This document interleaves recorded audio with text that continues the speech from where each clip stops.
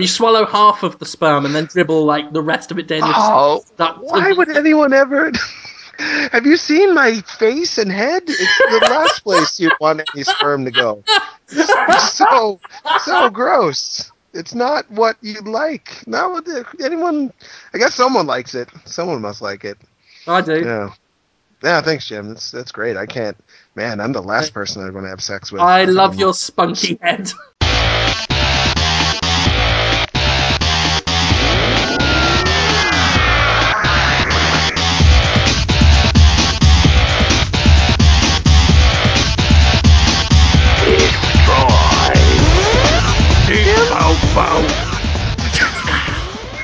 Deep bow bow. Oh yeah. Deep bow bow. Oh yeah. Let's go then. Yeah. There was something about that time when just being really enthusiastic was enough to win the hearts of millions. About nothing. Just what are you so excited about? Ooh, yeah! Just being really happy is But it's all the you complete needed. opposite now. Oh, Now right. Good it's point. it's a race to see who can care least. Right. It's apathy that sells now. People that just, a singer that goes on stage and is just, I don't give a shit. I don't even know the words to my song that someone else wrote for me. Yeah, saying meh or cool story, bro, Oh, or cool story. other. Yeah. Yeah, any way you can just be disinterested and maybe too good for your own life is the new oh yeah. What a bummer. Good point. It's sad. Bummer. That's Yeah, sad, isn't it? it's a good point, but it's a bummer. It's a good job we give a shit on Podtoid. We really do. I think we're pretty darn enthusiastic Yeah, right. overall. We put the effort in, ladies and gentlemen. I think you'll agree. Welcome to Podtoid. With Oh, that barnstormer of an intro.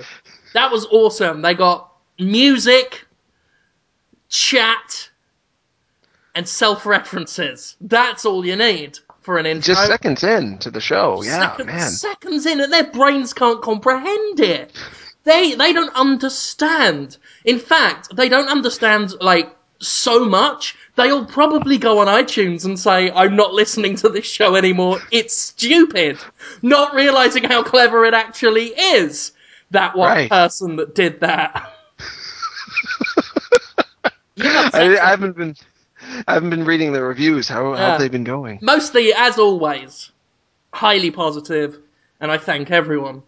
But you upset a person because you said something about creationists. I can't remember the exact review. I looked at it this morning. I can't be expected to remember one sentence all day.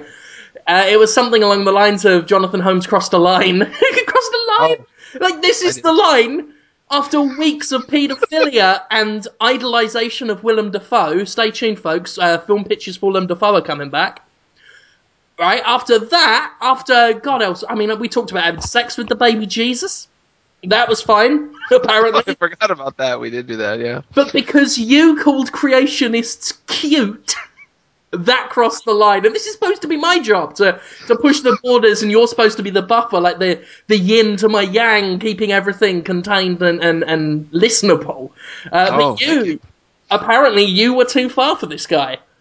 Well, I think people do expect a different type of banter from me or talk. You know how it is. Like when there's a bad boy, everyone's like, "Oh, that's just a tough exterior, but inside he's got a heart of gold." So like when you do something, you're the bad boy, Jim. So when you do something really nice once, people will be like, "See, he's secretly a great guy. We knew it all along." And you are a great guy. It's no secret, but my role on the show, or my image to people, is that of the nicer guy. So if I do something kind of jerk even once, it's like, see, he But was a jerk the whole time, secretly. the Yeah. thing is, I have been building you up as the worst one out of us for weeks because of your whole patronizing. Oh, you really think that? That's so interesting that you think that. Like that's worse than anything I could say. And For some people, it is. Yeah, I make people very miserable sometimes. but I find it entertaining, and most of Oh, the thanks. listeners find it entertaining. So I don't know why he's surprised. It's like you've patronized everyone, and it's cool. It's brilliant. But again, it's like you obviously he must be a creationist, and you patronize him. And I'm sorry, but if you're a creationist, you're a fucking idiot. So I don't know why I don't. I you're don't think that's listening to this show where we use words that are longer than 3 syllables. wow. I personally think, because, there's all different kinds of creationists. Some of them believe that the world was created around 6,000 years ago, so that there was dinosaurs running around at the same time as, like, the pre-Chinese dynasty, and, yeah, They so some basically of them, they basically yeah. think Flintstones was a documentary. Let's not beat around the bush. They think the live action Flintstones with John Goodman in it was actually filmed on location at the time. Like it's a found footage thing like Paranormal Activity or Blair Witch. Yeah, they believe that it was pretty recent that dinosaurs and men were hanging out in each other, and Yeah. dinosaurs were giving guys a bath and I stuff. think So I think to a yeah, creationist, world history basically goes the world is created by, his Lord God Almighty, thank you, sir. There were dinosaurs, then they recorded Date Bout Bout. Oh yeah. And then we have modern man. I think that's how it goes. I think that's like you go to a creationist museum in Kansas. That's the 3 stages: dinosaurs, debt, bout, bout. Oh yeah, modern man. Stop me instead of if the I'm coming evolutionary across thing. as ignorant of creationism. I do apologize to our That listeners. I it's think a I've new got it form right. of creationism. No, you just branded a whole new school of creationism, and why not? Because It's there's so many already. de bout bout. Oh yeah, ism. Yeah, absolutely. That was created, just a little bit before the dawn of man, before man was brought on this earth. And who's to say you're wrong? Because we can't go back in time and check, can we? And No. all of our memories are tainted by, bias. So you're biased if you think anything different, Jim. Yeah. Anyway, to our creationist listeners, I did not mean to degrade you as human beings. You have a belief that I think is cute, and I want you to carry on with your cute beliefs, just as I encourage children to believe in the Easter Bunny because it's cute. And, yeah, believe all the funny stuff you want. Why not? You only live once. Just get the most out of your life and do what comes naturally to you, and believe that magic. Believe in magic. Why not? Right? Yeah. Oh, It's cute. sure. Yeah, I I don't I respect also want that, to but yeah, apologize because you do. I don't want to degrade them as humans either, because No, that they're would good bump guys. them down to monkeys, and they don't believe in evolution. Despite the wealth of scientific evidence and the fact that natural selection is a fact that supports the theory of evolution, I don't want to, trample on their beliefs by likening them to apes.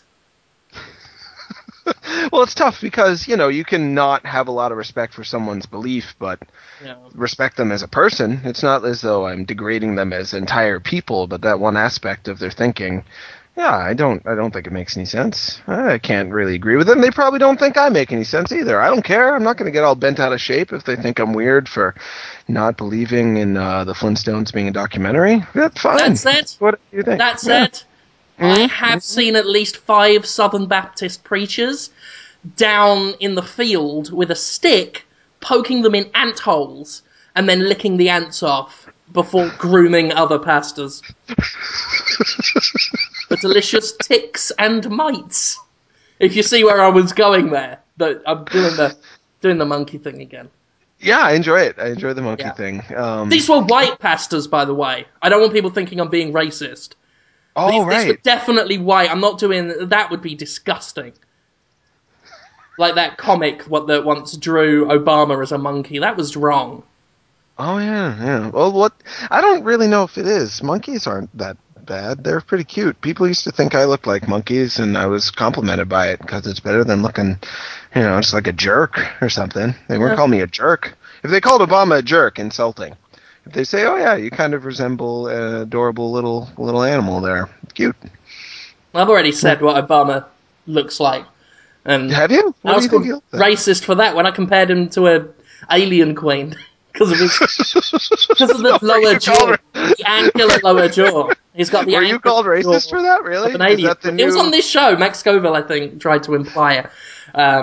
Max Scoville, who is, sorely missed. Thank you, by the way, to that guy on Facebook who, within moments of me posting the new Podtoid, replied with, "I miss Max Scoville." That makes me feel great about the current direction of the show. I feel fantastic about that. Thanks for that, you fucking prick.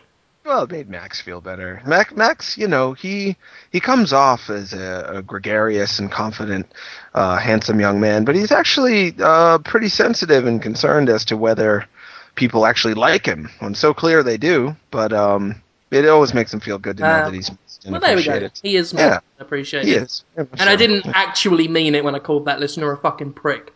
I have had people send me messages after I've called them a dick or an idiot or some other insult on Podtoid, apologising for upsetting me. Nothing that's ever that you could say if you're obviously a fond listener of Podtoid, nothing you could say would offend me. Don't worry about that. It's all fun and games for the show. That's right. Yeah, You've got to distinguish between real life and art.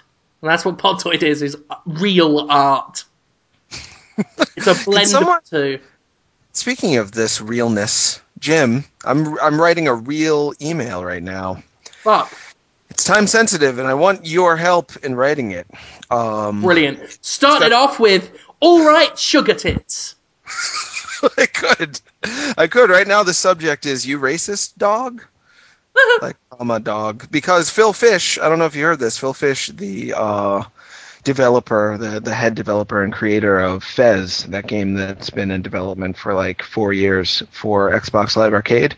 It looks really good. Some of the animation is by Paul Robertson, who's a famous animator. He did Cabana Baby, Zombie Attack 3000 or whatever it's called. You're familiar with the game, right, Jim? Fez? Oh, I've heard. I mean, fucking hell, Alan. Fez, I think it started development just after the Debabao Oh Yeah age. It's been in development for that fucking long. But yeah, I couldn't forget Fez if I tried. I think it's 2008 or so. And I'm actually in Indie Game the movie for, some people say minutes, some people say seconds. I haven't seen it yet, so I don't know. With Phil Fish talking about Fez, so I'm kind of linked to the game in a lot of people's minds because I was really excited about it in the movie, talking about how good it is. And today at GDC, apparently at the Indie Game the movie panel or a screening or something, they did Q&A afterwards, and one of the people who were asking questions was a Japanese game developer who asked Phil what he thinks of Japanese game development, and he said something along the lines of, like, "All your games suck now," or something. I'm looking for the quote as we speak. And the internet is just completely freaking out on him and calling him a racist and hating him and saying that Fez sucked all along. They thought they liked it, but now they actually hate it. Yeah, they changed their mind, yeah. Yeah, I think people at Grasshopper or Kojima Kojima Productions are yelling at him and stuff. So I want to ask him for official comment, because that's journalism, right? But I don't really know what to write in the email. Do you have any suggestions? Why'd you call them all slit eyes?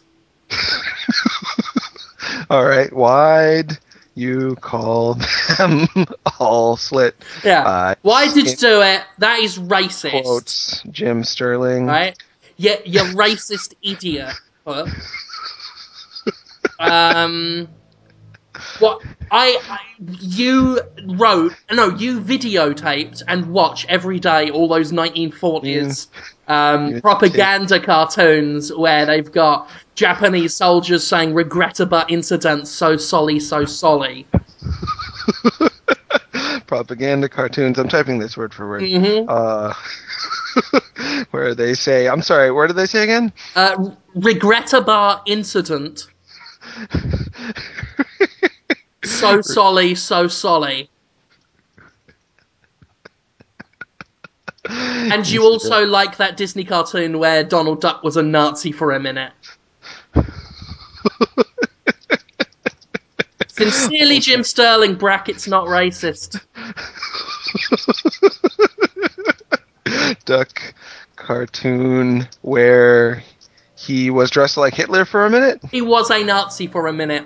Or he was a Nazi for a minute. Haunting cartoon as well. He's like hailing Mussolini and Hitler and Hirohito. Terrible stuff. So someone's cutting the grass in my. If that's coming through, Oh, yeah. It's a relaxing hum. It's like Buddhist. It's Buddhist. I've been here like all day, just fucking around in my garden. So what do you make of this? Why is everyone jumping down poor Phil's throat? Am I weird to not be angry at Phil for a thing that he said? The thing is, he's said what a lot of people in forums say every day. Is, oh, Japan's games suck, man. I think it's an ignorant comment. I don't think it's racist.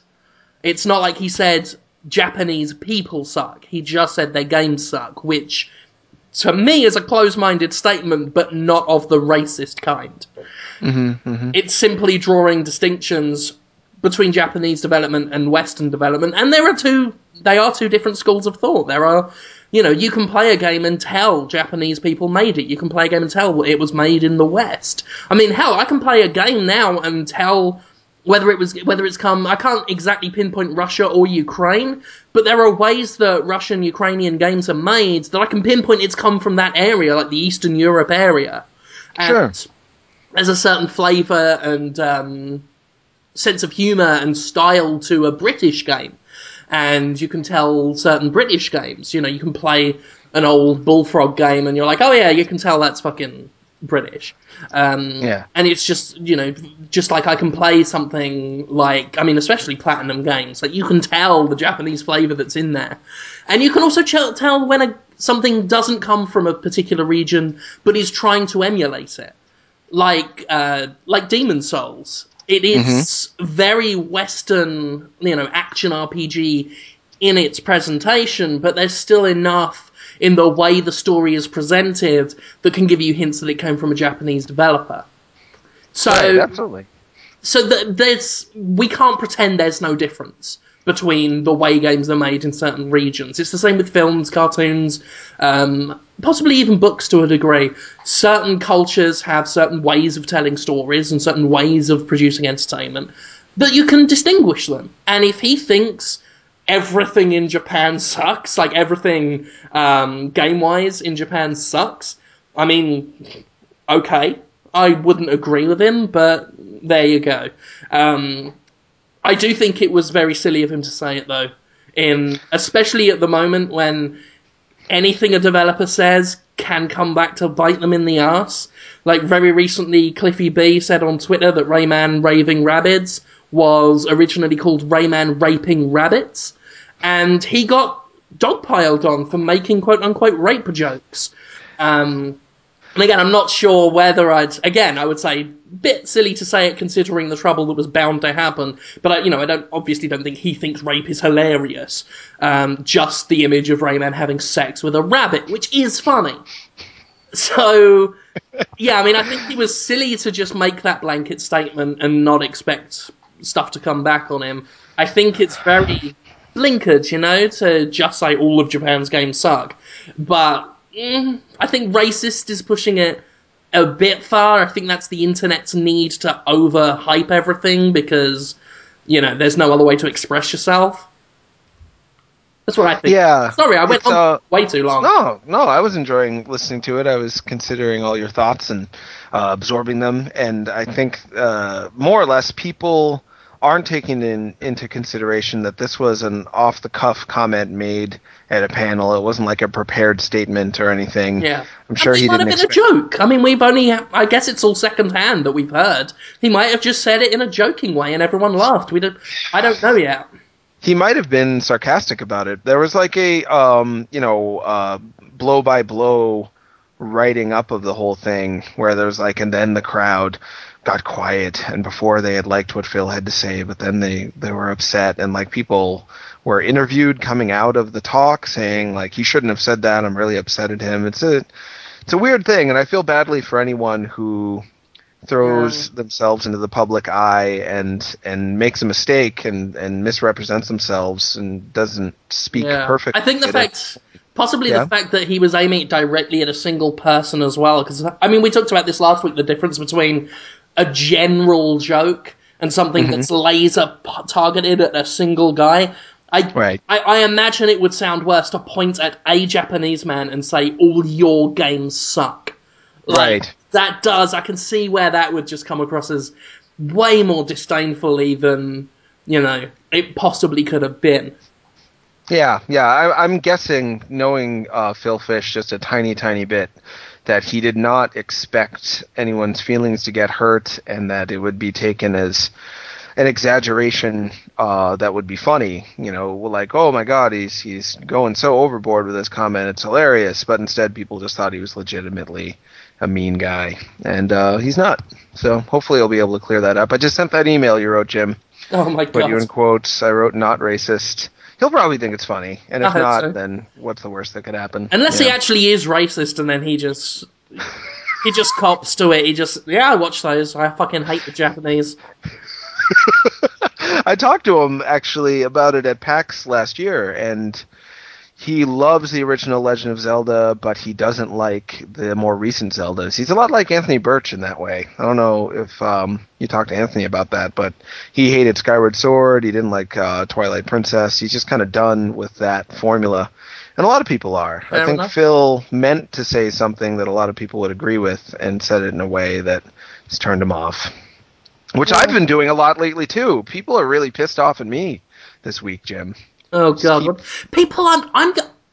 I've gotten in so little trouble lately. It's amazing, and everyone around me has been getting into the kind of hijinks that I normally get into. Whereas I'm being carried around on a big chair by obviously very strong people for saying nice things. People have said I've been saying lots of nice things, which I'm glad about. But yeah, what? I didn't even know this. What have you gotten in trouble for?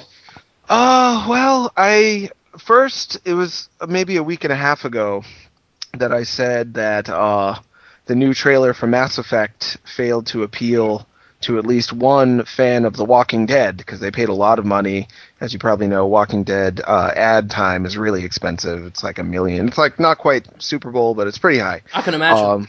Yeah, so they paid a lot for a trailer that I thought did very little to sell Mass Effect on anyone who doesn't already know what Mass Effect is and like Mass Effect. So it was good to get it out there that Mass Effect is coming out soon. Mass Effect 3 is coming out soon, but Sure. if you don't already know that, then you're not going to care anyway. So yeah, I said it failed to impress me and my wife, and people got really mad that I mentioned my wife. Like, why would you say anything about having a wife? What is this, Kotaku? You make all What, the are they Mass talking Effect about their fans wives all the feel time on terrible. Kotaku now? I don't. That's what it is. It's like, oh my god, I guess so. everyone who has ever played Mass Effect and doesn't have a girlfriend like they all don't are upset because you are married. I'm obviously joking. Oh, that's not what I thought. I'm joking, of course. Yeah, I know a lot of. Actually, some of the most beautiful women I know in real life love Mass Effect a lot, and they're very excited that it's coming out today. So then I came back and they did another commercial on Walking Dead, and I kind of explained that I just thought the trailers were doing a poor job of showing what the game does best, which is depict relationships and someone who is initially discriminated against, who'd be Commander Shepard, slowly winning over and learning to bond with all of these alien races that are superior to him in all these various ways, but they work as a team. I think that's a great concept. I love Mass Effect as a concept. I don't enjoy playing it as of yet, but I love it in theory, and these commercials don't depict any of that. They're just like crappy action movie commercials. So people were mad about that. People were mad when I said that Nintendo was kind of disrespecting video games as a medium by refusing to let the Binding of Isaac be in their eShop store. Oh, don't get me started on that. People were really mad at me for saying that I was biased towards Binding of Isaac developer Edmund McMillan, and that what do I know about running the eShop and blah, blah, blah. It was like 130 comments or something about that. No, I remember. And a lot of them were just saying that I was now a douchebag and the worst journalist at Destructoid. Heard that a couple of times this week. Not due to my writing, I don't think, but just due to my perspective on Just things. them disagreeing with your opinions. Yeah. And the very fact you opine in your articles, you're not technically a journalist. No. But, I mean, we've had that discussion before, and Yeah. I'm still staunchly against that term because I think people use it in the wrong way. So I don't want anything to do with the term. But yeah, I mean, it's strange. It's strange to see you pissing people off. It really is because even when you, because I think it's fair to say you have a controversial perspective on the industry as a whole, as do I. But the difference generally tends to be that, I don't know, I guess your way of presenting that opinion is I don't want to say harmless, but there's the teeth aren't out so much, so people don't see it as a threat, and they more take what you say on board and just listen to it and either agree or don't. And usually I'll say something and that'll just piss everyone off. But it seems lately, I don't know whether people are they've gotten used to my opinions, so they let me get away with stuff. But maybe they need somewhere else to rage at, and they've just picked on you. I don't know how it works, but yeah, I mean, I've noticed that's weird. Yeah, I'm pissing them off. I think part of it is I tend to leave a lot open for people to interpret. Like, I'll tell I'll you say, what, mate. Yeah. You can leave something open for me. I'm talking about your anal passage, like the opening. I need that dilated a bit, just so I can puncture it with the tip and then subsequently the shaft of my erect phallus. Ow! Just thinking about that stings. It's alright, it'll be gentle. I'll spit on my hand like in Brokeback Mountain. Oh yeah, they do that. I do that. Yeah. That sorts it all out. That fixes the problem. I guess. Just a droplet of spit. Yep, that's all you need. Yeah, I think I piss people off because they assume that I am more angry and like spiteful than I come off, and that I'm trying to like trick them into thinking I'm not. That I don't have like I've got a secret agenda and stuff like that. Well, they're so good at projecting their own. Like they feel so angry about what you said, they can only assume you're just as angry as they are. Yeah, it's like I'll make a joke about PS3 firmware, and someone will say, "Oh, you're always angry and whining about it," and I was just making fun of it. Yeah, you're the one who's angry and upset right now. So yeah, because I know you. Obviously, I talk to you once a week, and for going on a year now. Yeah, and you're not an angry man. It takes a lot to really make me angry. I was upset. I've noticed. I've been. I can't seem to do anything. No. I've got I really have to feel threatened or truly insulted, and that's very rare that happens. Because I'm more interested in what people have to say than taking it harshly. But Did I you was see my picture I did of you. Oh, with the spider eyes? Yeah, I had to proofread my review of Unit 13. I didn't want to do it, so I just photoshopped, replaced your eyes with spiders. And then did the lyric of a song that I'm doing. Jonathan Holmes, you got those spider eyes.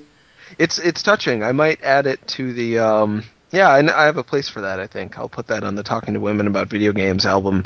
For I did a cover of a song that was in the David Lynch movie Eraserhead, and that was a very Eraserhead-like image. Jim, I enjoyed it. Thank you. What did you think about my other thing I was doing?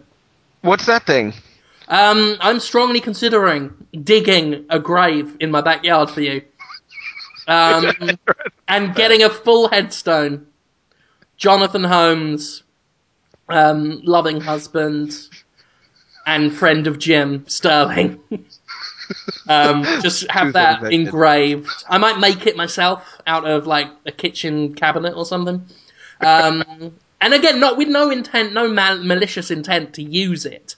It would make me feel good to just have an open plot for you there. And of course, if you do, heaven forbid, meet with an unfortunate accident, your family's sorted. They can come around here and we can bury you in my backyard, free of charge.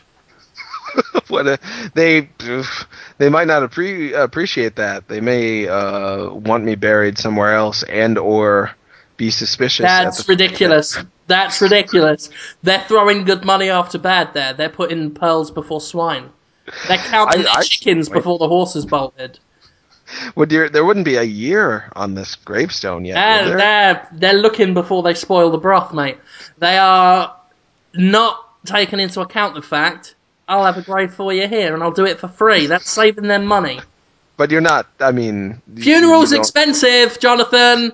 right? I will perform the following services for free, right? In the event of your unfortunate demise, God bless and let's hope it never happens, right? Grave, priest, Who's the priest? me. That's no problem. I will wear a black t-shirt and get a bit of silver duct tape and just like slap that on the collar bit for be a priest, right?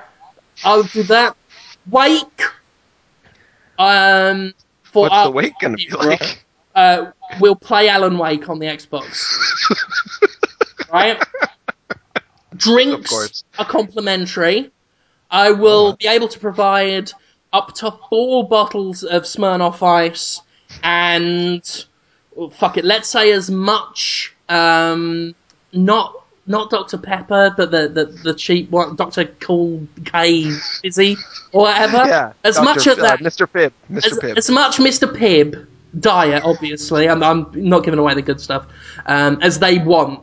Okay, snacks I can do. Squares of American cheese. Okay? Like Velveeta? I don't know. Yeah. I'll just pick something up at Walmart. Right? Alright, sure. Program, fully illustrated program of the event. In mass, would that be an MS Paint sort of deal? Or? Yeah, there'll be pictures of your life. Like, there'll be you as a giant chasing Jack down the beanstalk. There will be you starring as John Hurt in The Elephant Man. There will be you jumping over some flaming monster trucks wearing Evel Knievel helmet, right? Like on a motorcycle? Or Yeah, just just with like all the famous wheels things, for hands? Or all the what would that- accomplishments you've done in your life, right? Okay. You writing The Simpsons as well. And there will be a calligraphy style like written poem in there. Jonathan Holmes, we loved you dearly. Jim Sterling loves you, but yearly. Every Like, yearly. Jim Sterling loved you every yearly. Right? That's my poem. That'll go in there. They get all that, and I'm doing it for fucking free. All they have to do is bring the body down here. That's a long In trip fact, with my body. fuck that, mate.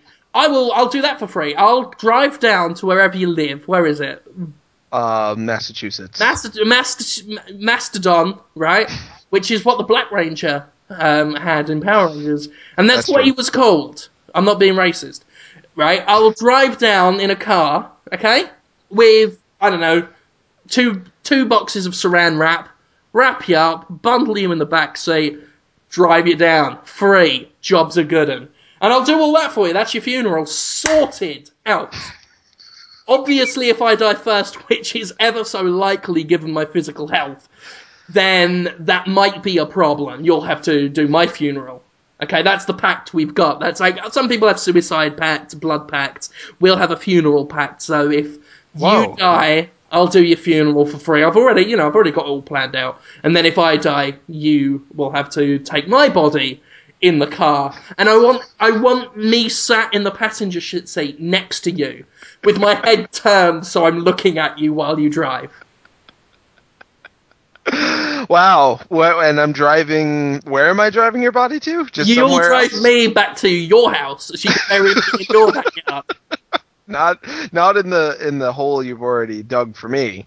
No, But I'd have to dig you a new hole Well, I in mean, my you don't backyard. have to dig me a hole. I wouldn't. Obviously, this is my idea, so I don't want to impose things on you. You can No. just sit me in the corner of your backyard and let nature take its course. But I don't want to be moved after that. If I end up as a bleached skeleton in your backyard, I just want to be sat in the corner. You do have permission to put a pirate hat on me and put like a scabbard in my hand or a scimitar type thing. And that's Like a real pirate. yeah, like a ghost. fun thing, so that if you have kids one day, God bless, then they can play in Pirate Cove. Which is just the backyard where the rotting body with like entrails and crows pecking at it and stuff. That's Pirate Cove. My friend's dead body in my backyard. It's hard to say no to that. Oh, I mean, you life. took that home. You took that home, my friend. As you Do will anything with my you. dead, bloated corpse. My syphilis bloated corpse. Life is too short to not do stuff like that. It is tempting to do it, just to say that I did, but boy, would I get in trouble with the Department of Public Health, various federal agencies, my landlord. I'm sure my wife wouldn't be thrilled about it, but why not try it? I'm not going to say no. Well, exactly. I mean, I'm always reminded of an inspirational quote that was given to me by a Yeah. friend of mine who lived in Scotland. I haven't spoken to her in years. I've got no way of getting back in contact with her. She called herself the Captain, and Whoa. wonderful friend, very into Silent Hill. That's how I ended up becoming friends with her. Huh. And she was almost as obsessed with paedophiles as I am. And, well, I mean, I say obsessed, there's this, ironic, humorous fascination with them.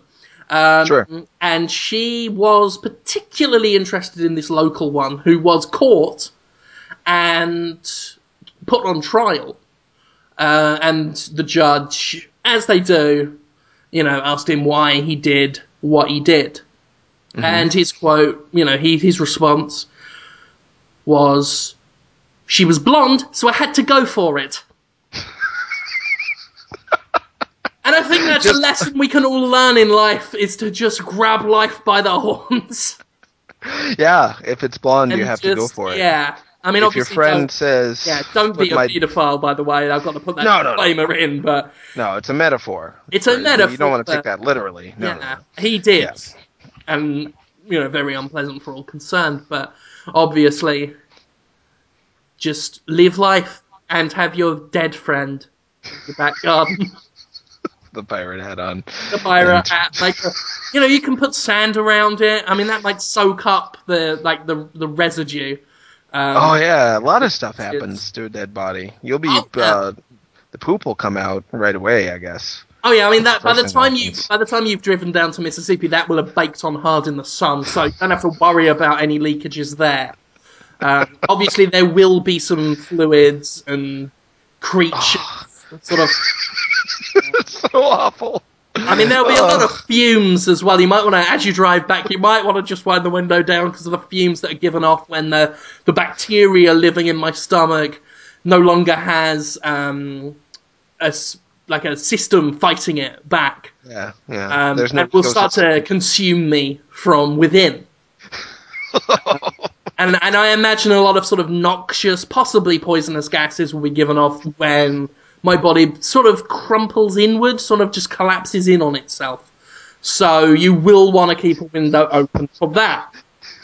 I can't believe we're still on this subject. There's a lot to say about it. There's a lot of details involved. I mean, that's chewed through quite a bit of time, and people thought that this show would be in trouble when people left. No, you've got an endless idea generating device in your brain, so we're all Jonathan Holmes. Yes, Jim. When are we going to open a hibachi-style restaurant? You and I? Yeah, I was thinking about this last night. I was in a hibachi-style restaurant, and I was like, why don't Jonathan Holmes and I run one of these? We don't know how to do any of that. Do you know how to cook food like that? I assumed you would do it. And I would help. Basically, my wife and I were discussing this. You would be in the middle of the table, like they've got, the grill table, cooking all the food, throwing eggs around and going, ha, ha, ha, like that, right? And people clapping, and that's good. Is that what they do with those? They just throw eggs around and go, ah! Oh, they do. They do at this local one, Sticks. They go, I'm going to tell you, I want to tell you about the actual waiter dude. Please do. I will, actually. I'll do it now. Right. There's this restaurant called Sticks out here, and I'm always impressed when Mississippi has a restaurant worth going to. And this one is, the food's really good, and the chefs are real performers. They're doing all the tricks, throwing eggs and catching them in their hats.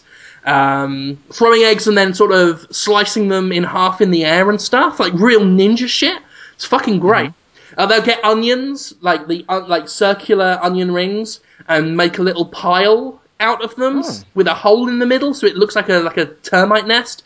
And they'll pour oil in it, and then chuck in a match, and it'll come up like a volcano. And then Whoa. when they put it out, all this smoke will come out, and they'll push it along and go choo-choo, choo-choo, and it's like an onion train with smoke coming out the top. It's fucking brilliant. They really say choo-choo? Yeah. Wow. They fucking go all out down this place. And, you know... It's called Styx? Styx. S-T-Y-X. Like the rock and roll band? Yeah, exactly like the rock and roll band. Whoa. Wow. So it's a fucking restaurant named after a rock and roll band no one remembers, like Rat almost. So it's almost like you're telling me about a place called Rat with 2 T's that makes a train out of onion rings and does sound effects for you. And it's for adults. It's totally for adults. I mean, there are kids there sometimes, and they'll, you know, play around with them. But this particular one, now they're always exuberant, these chefs. This one went too far. And you got to bear in mind all the time that this is in Mississippi, Christian hotbed of America. The guy starts cooking by pouring oil all over the table, setting a gas lighter to it, so like fire comes right up over, like in front of his face and between us. And he's a little Japanese fella, and he starts by going, "Welcome to hell!" Right? Straight away, I'm laughing. The other people... Of course you are. Yeah, straight away, I'm trying not to burst out laughing. It was me, my wife, and one other couple. Just 4 of us at this table. He starts with "Welcome to hell." He then makes several jokes while he's chopping up eggs and cooking things. He says "Welcome to the Waffle House" at least 4 times. Every time he does it, he goes like this weird quasi-Joker laugh, like a Japanese Heath Ledger Joker. I actually, my stomach muscle is cramping. Ouch. I have to do a weird stretch. Okay, 1 second. For no reason, he says, "Ice, ice, baby!" I believe at one point he welcomed us to Walmart. So already we've had blasphemy, self-deprecation, and pop culture references. At one point, while he was like tossing the rice, he just goes, "Nah, nah, nah, nah, nah, I want some ice cream." He does that about 3 times during the whole spectacle. And again, every time, like that. That's it, that's the way he laughed. Like that. Then comes the bit where he sexually harasses my wife. Whoa, really? This is where it went weird. This is where it got dark. Because... oh, God. He fucking does this thing, and the other chefs kind of do this. They'll get a bit of food on the end of their spatula, and they'll toss it, and you catch it in your mouth, you know, or fail. He did that. The other guy was having none of it. Refused to do it. And I thought, well, it's going to get nasty. I better do it. He tossed it. I failed. Didn't catch it. Went over to my wife. She opened her mouth. He calls to the back of the kitchen, "Hey, we're going to need some help over here. I'm going to get this in your mouth." And started, like, getting quite suggestive, which was awkward. And obviously there were nervous giggles. Then he turned to the other woman, who was, let's just say, a lot more demure, a lot more quiet and withdrawn. And he was worse with her, to be honest, because he said to her, after she opened her mouth, "I'm going to show you how the Japanese put it in." Big grin. "I'm going to show you how the Japanese put it in." Yeah. The smile stopped. There was nervous titters, and he kind of picked up on it. And then was just like, "Oh, I'm just joking. Yeah, welcome to Waffle House. I want some ice cream," and went back to his fucking thing. And again, I was fucking... By that point, I was dead. I couldn't open my mouth because just garbled noise would come out. But it did get me thinking. It was interesting, because we were talking last week about the whole sexual harassment thing of Miranda and the fighting game community stuff. Mm-hmm. And my Alex pointed this out to me, because one of the excuses, or one of the things said against Miranda was, oh, she was laughing along with it while it happened. Was she? Well, the thing is, she was doing what we were doing at that table, this kind of nervous, uncomfortable laugh because you don't want to go from 0 to 10. You don't want to be genuinely laughing at some fun jokes and then something questionable is said, and you don't want to straight away stand up and say, "You sexist cunt, I hate you," because you don't want to be. Sure. You're in a weird, socially awkward position where you don't want to be the quote-unquote killjoy and bring it down, especially because there's always that fear that the guy will say, "Oh, I'm just joking," and turn everyone against you. And there's a lot of social anxiety that comes with that when you're in that position. I've been in it before, I've been in it in other jobs where, someone was saying something quite clearly, very homophobic, and was talking about, kicking in the heads of gay people. But everyone else in the room was kind of smiling along, and you don't want to be the guy that stands up and really speaks out against it and then draws everyone against you. You know what I'm saying? Sure. There's a lot of social anxiety, and that's why I think and I didn't really get it until it happened that night with this chef. And Alex kind of really hammered it home by tying it into the Miranda stuff. It's just saying, "Oh, you should have said something," that doesn't work. That's not, when you're in that laid back social situation, a lot of times you just want to grin and bear it, giggle your way through. And obviously the chef picked up that we were uncomfortable and stopped and, just said, "Oh, I'm sorry, I was just joking," and carried on, and the night was saved. And that's obviously the difference between him and what went on with the fighting game community stuff, is he didn't stop in Miranda's situation. And he didn't apologize afterwards. Well, he did apologize, and then later on justified it by saying, "Oh, sexual harassment's a part of fighting." Whatever. I don't want to rake that all up again. But the point is when a woman's uncomfortable, and again, I'm not saying this "Oh, I've always known it and you should all know it." It's something I didn't really think about myself until this past week. When a woman's in that situation where she's being uncomfortable, it's your job as the person making any kind of joke to pick up on that and stop if you're sensing it. Because to make the joke and then later on just brush it off if you find out you offended someone and say, "Oh, well, they should have said something," I think that's very ignorant and unfair, and doesn't really consider what it's like to be in that situation where you feel you should say something, but you don't want to be the one drawing a spotlight on yourself and making the whole room sour.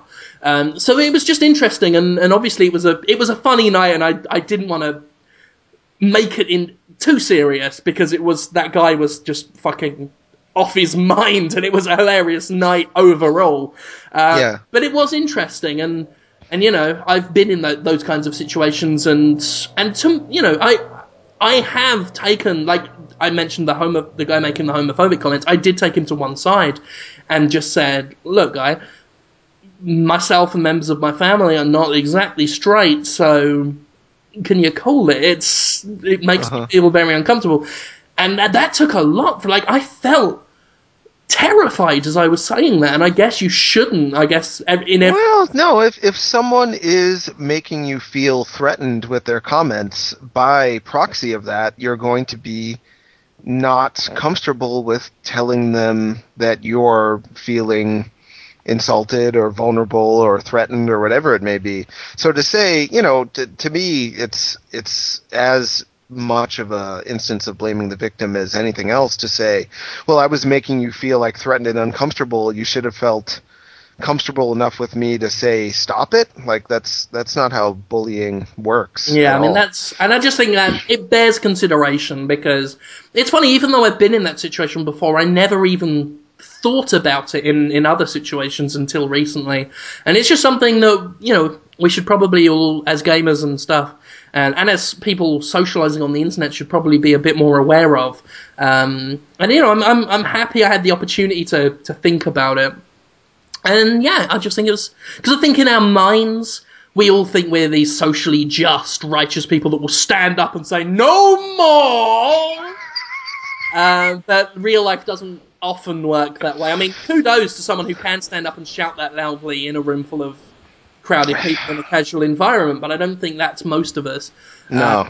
Yeah, I mean, that was one evening last week that was both very hilarious and also kind of thought-provoking in an interesting... What a great night that was. I wish I was there. It reminds me of the old axiom, "With great power comes great responsibility." You know that axiom, right, Jim? Hell yeah. because we have the power to freak each other Who out. said that? Was it Batmung who said that? The famous comic book superhero Batmung. That's what they, that's like the Japanese translation of them, Batman. Right. So, we can freak each other out and say stuff that'll make each other uncomfortable. We have the power to do that, so we have the responsibility to try to be aware of that and to, fess up and apologize if we do something we regret later. Likewise, coming at this Binding of Isaac thing, Jim, am I crazy to think that Nintendo, because they have the power, they're the only people that have the power to sell digital games on the 3DS, they have the responsibility to put games out that are meeting all of the traditional standards for release on the eShop. The fact that they're making exception with Binding of the Isaac. The fact that they're making exceptions for this and singling this game out as no, we're not going to release that based on content, I think is pretty terrible. They're not living up to their responsibilities to their to the people who bought a 3DS and to the video game community as a whole. They're diminishing the importance of video games in general by doing that, I think, by saying we have to censor this content because our viewers or our players aren't sophisticated enough to deal with something that's this controversial. It's kind of insulting and sad. What do you think, Jim? It's a problem in this industry as a whole. You can fucking cut heads off. You can slap women around. You can do all manner of violent, foul-mouthed things. You can even blaspheme. But if you dare try and make a serious, realistic, grounded point about a real-world religion, fuck off. This is a real problem in the industry. There is a cowardice surrounding the touching of real issues. And it's possibly thanks to what the mainstream media have done, where like any time a game tries to touch on an issue, the mainstream media will accuse them of making light of it. It's like, oh, they're reducing it to a game, they're cheapening it. And it's like, well, no, some games now exist to actually explore these things sensitively and interestingly. And they're not allowed to do it because people instantly think game equals, making a shallow mockery of something. And games like The Binding of Isaac don't exactly do that. I mean, Nintendo called it quote-unquote questionable religious content.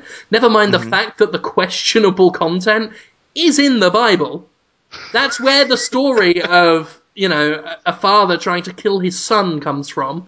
If there's anything questionable about it, go hit up the writers of the little book that it's based on, Yeah, but it's not a literal translation it's of not it. a little, Talking to Edmund about it, he really didn't know at the time what their problem was, and he knew that some people at Nintendo really did want the game published on the 3DS, but more or less Nintendo was scared to do it because it might make them look bad. And if you ask me, that's Nintendo missing an opportunity to release the game, have the backlash happen, because of course people would get angry about it, have them come out and make a public statement saying that this game was on PC beforehand and there was no backlash at that point. We think the 3DS is just as legitimate of a console for all age groups and all levels of sophistication as the PC is, and we didn't make this game, so we're not responsible for it, but we're not going to censor artists that are trying to create content for our console. And it's not like the game is rated adults only either. I think it got an M rating from Germany. And Nintendo puts the Resident Evil Revelations demo out on the eShop, which I think is M rated. Ed McMillan said outright they had no problem with the violence, they had no problem with an M rating. He even said they had no problem with blasphemy. If the game was outright blasphemous, that wouldn't be an issue. It's the fact that there's an actual real-life religious tie there. It's not just a silly, light-hearted thing that we can all brush off as a joke. There's something in there that actually has thought behind it. And I think it's disturbing that that's a problem, that religious content is fine provided you don't ask people to think about religion, I find that very distressing. I wrote about this in a Gamefront article last week, on Friday, in fact. It was just called questionable religious content. And it's not the first time, and it's not just religion often. We had 6 Days in Fallujah, that game that was based on a real-life event in the Middle East, and obviously that never got a publisher because Konami got wet feet, lost its spine, pulled out when news articles started slamming it. And again, brought up, they're cheapening real life death and everything, when that wasn't their intention. We had that with Medal of Honor the year before last, when they took. Again, this is what really gets me, because they had a multiplayer mode, Allied Forces versus Al Qaeda. And people, the backlash was huge. And, oh my god, they put Al Qaeda in the game. And then they took Al Qaeda out, except they didn't. They just changed their name to Insurgents. It was the exact same content. We all knew we were shooting Al Qaeda members. We all fucking knew. But because they put up that cheap, thinly veiled disguise, we all feel better about it. And that's pathetic. And that's what is just, overall, pitiful about the video game industry right now, is the sheer cowardice and the fact you can't fucking make any kind of point in a game whatsoever. And if you want to criticize religion, you have to make the religion up. You have to fucking, like that fake Yevon religion in Final Fantasy X. There's a lot of stuff in Final Fantasy X, whether you like the game or not. There's a lot in there about religious hypocrisy and sort of people being stuck in traditional beliefs and stuff. But that's not a point you can make about Christianity or Catholicism in a game. You're not allowed.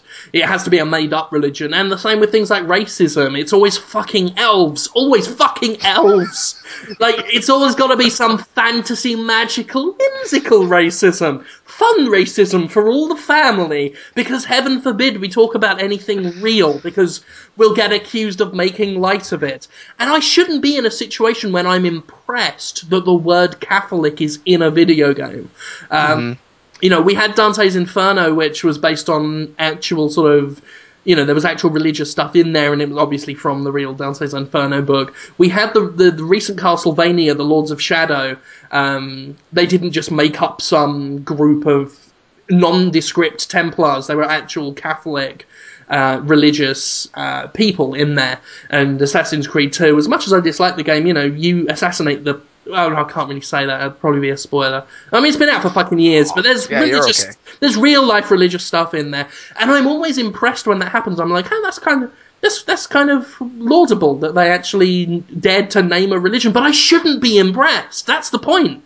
I shouldn't be impressed that someone made a passing reference to a real religion in the game.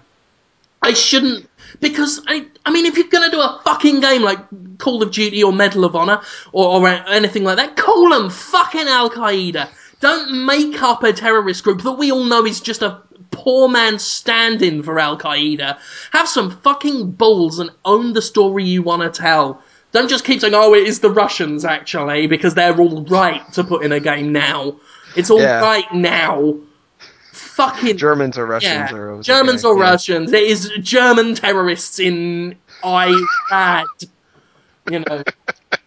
Yeah, it's a shame unless people start getting brave about that. And it took a while. It's analogous, I think, to the comic book industry, which for a long time self-policed its content, like how video games do now, somewhat with the ESRB. Yeah, why do we even have an ESRB if Nintendo is going to decide for itself what games can be put out there and what can't? Anyway, the comic books, as you probably know, had a code called the Official Comics Code. Mm-hmm. Did they have that in England, actually, or was that just an American thing? I'm not sure if it was international, but I am fully aware of. Yeah, I'm pretty sure it wasn't, which is why you had stuff like, was it 2000 AD? Fucking 2000 AD, yeah. That's awesome. They didn't have stuff like that here. Indeed, they wouldn't do that here because unless a comic met the comics code, which had all sorts of bizarre rules, like if anyone commits a crime in a comic book within a certain amount of pages, they must be arrested and shown to be punished for doing crimes, lest they be comic books that are then encouraging crimes to happen. So they had all this self-policing, and they wouldn't sell comics that didn't meet that code in stores for a long time until comic shops just decided, hey, we're going to sell these anyway. And if it weren't for that, comic books like Mouse, which dealt with a lot of content that critics at the time said they're trivializing the Holocaust by putting it in a comic book form with cartoon mice and stuff like that. Lo and behold, it goes on to win a Pulitzer Prize and become one of the most influential comic books ever made. Comic books won't have their own mouse. Video games won't have their own mouse until someone's willing to sell it in a store, and someone's willing to make it and not worry about negative publicity, and somebody's willing to publish it. I don't know when that's going to happen at this rate. It's sad for me to see the biggest names in the industry still scared to deal with anything legit. But I think we should. I really think we need to echo what Macmillan said when he just said, "Thank God for Steam." I think we do have that place that is willing to sell it. It's not in a high street chain, but bless whatever deity or non you choose to believe in. Bless fucking Valve for having a conduit there for people to just put stuff up. And okay, it might lead to shit like The Path, but at least there's a conduit for new experimental ideas to come up. I mean, PC gaming in general. I played a game today. I'd say I played a game. It wasn't exactly a game. It was called... sorry, I've been drinking Monster Energy again, so I'm all burpy. That's okay. I'm a terrible human being. I played a game today called The Snowfield, which was just you walking around a snowy post-battle field, basically. Obviously. You're dressed up as I'm not sure if it was a World War I or a World War II soldier, and you're just kind of huddling yourself, and there were other soldiers around you. Most of them are dead, but there are some that are still wandering around just crying or muttering to themselves. And that's basically it. You just walk around until you end the game. And okay, I hate games like that. I really do. But I'm not against them. I just think if you're going to make a game like that, make a world that you can fully interact with and get absorbed in, so you really get the message. That game came close. I mean, I love the idea of the atmosphere, just as I did in Dear Esther, which I also played this past week. But it didn't quite do it for me, just because I don't want a game where I just walk around and maybe pick up a thing and carry it with me, and I don't feel like I'm interacting with the world. I want to be in the world. I don't want to just be dragged along, forced to look at it. But you like Journey a lot. But I love Journey because it felt more inclusive. It gave me a world that I wanted to look at. And I think, again, I would have liked more. I think that's what kept it at 9 and maybe not, the coveted 10, was that I didn't feel like I would have liked to have interacted with that beautiful world a lot more. But it was still a beautiful world with wonderful pacing that a lot of these other arty games don't have. It doesn't sound like there's any pacing in that Snowfield game. It's just walking around. It's like, I love what they were going for. But it didn't quite bring it home. But the point is, it's there, It's sat on a browser. You can fire it up, play it. It's an experiment, They're looking around, they're experimenting, they're seeing what they can do. And we have PC that can do that, and I think that's amazing. And I think, the 3DS eShop thing I think it's disgraceful. I think it's a real shame. And I am pissed, and I've done a big rant about it. But at the same time, we should definitely be mindful that the PC is there, and it's home to some daring stuff that I hope gets more brave, I hope shit gets more brave on there, and that we evolve the ideas already there. Like, we've got those things like Dear Esther and what have you, but, I want to see deeper versions of that. I want to see games that really get you in a world rather than force you to feel like a spectator, Yeah. And they didn't have a ton of money for those games either, I don't think. Dear Esther was made by just some schlubby dudes, some talented schlubby dudes, right? It was just some guys, they had a story to tell, and I guess they felt that was the best way to do it. They tried. They did, it just felt like an art game, There are so many games like that now where it's an art game. I don't think it's enough anymore to just we're walking around and telling you a story. I think you've got to go above and beyond, which I think Journey did. It kind of went that one step further.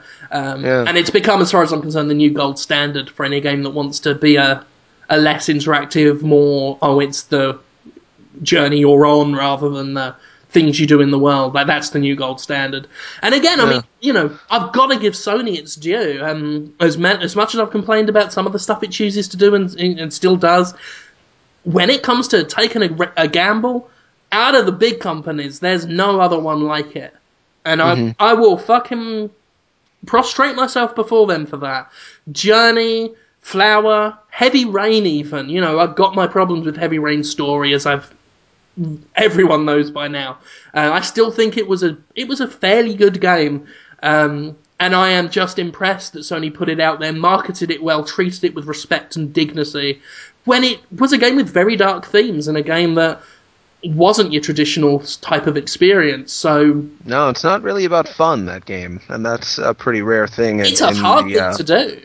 And the retail space, particularly. And I don't think Paige is talented enough to do it quite justice.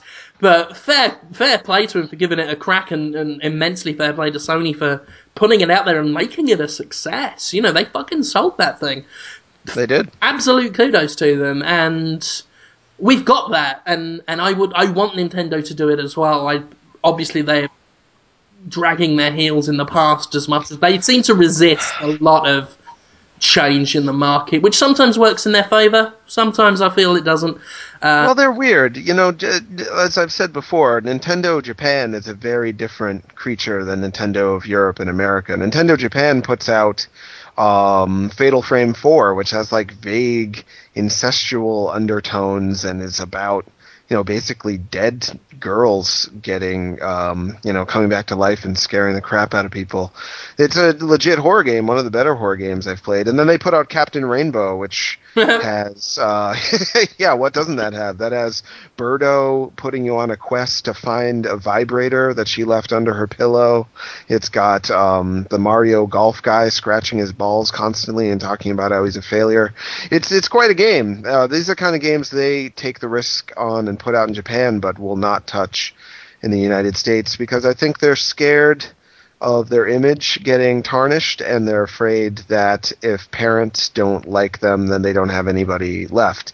Whereas Sony has relied on an audience that I think was groomed on Metal Gear and Resident Evil, who are looking for games that'll take on cinematic language and also push the boundaries of what games can do, which is perfect for what they're up to now. I mean, that's what Heavy Rain is all about. It's kind of trying to take the cinematic ideas that they started on the PS1, the third party started there, and bring it to the next level. And they tried. Hopefully the next game will be better. I can't stand Heavy Rain at all, but I like that they tried, for sure. Hell yeah. That's what you're saying. That's what I'm saying too. Yeah. Just want them to try. And what if they come out with a Steam box? What if they get that Steam box out there? Then we'll be playing all the artsy games on the TVs. I'm looking forward to. If that ever happens, you can count me in. I would love to see that.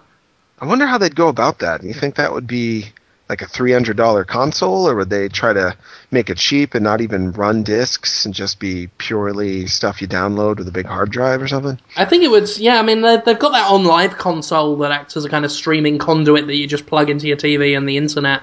I imagine it would be something similar, just a means of downloading games. I think if it did happen, it would probably work the same way as Steam, but on your telly. I think they try and match that experience as much as possible. I think that would do pretty well. They no disrespect to PC, but until stuff hits home consoles and portables, really dedicated video game devices like that, I don't think it's going to cause a real cultural shift. By that I mean until really strong, weird games that we've been talking about that are allowed on Steam are on home consoles. I'm not sure if there's going to be the big cultural revolution that I'm hoping for. I think it's going to take that. I see what you're saying there. I mean, I get. I mean, well, that's the reason why they are on PC at the moment, is they get less attention.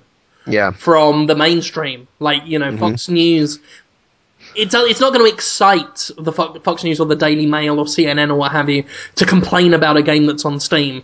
They want to say, "Oh, Xbox scandal." It's not as exciting to say PC upset, PC slight aggravation. It doesn't. I guess just because the internet is so big and varied, it's not so shocking. And when you want to break a barrier, you've got to go where the shocks are, and that will be on the 360 and the PS3. Especially the 360, I think that's the one that seems to get the most attention. So, yeah, let's get some more games like fucking Journey and Heavy Rain going on the 360 and see if we can get some people excited. Or not. Whatever. Let's just fucking do it. What are we going to call our hibachi restaurant? I was thinking Sugared Regret. With like a crying sugar cube as the icon. Well, I mean, here's the thing, right? Because the thing about hibachi is it's part delicious edification and part showmanship. Okay. And that's why we'll have all the tables arranged, the big square in the middle, you in the middle, cooking all the food. So much work. Right? It's not too much work. I've seen them do it. You just like pour oil on a hot bit of metal and then just chuck rice on it until it's brown and then just flick it at someone's plate. Do you do that? You know, you're throwing eggs around, throwing them at the walls, shouting things like Ice Ice Baby and doing like that guy did, you know, just say, oh, open your mouth and I'll stick my dick in it and spunk down your neck. Say that to all the boys and girls, it'll get a laugh. Toss in some vegetables. Again, just toss everything on the table till it's brown.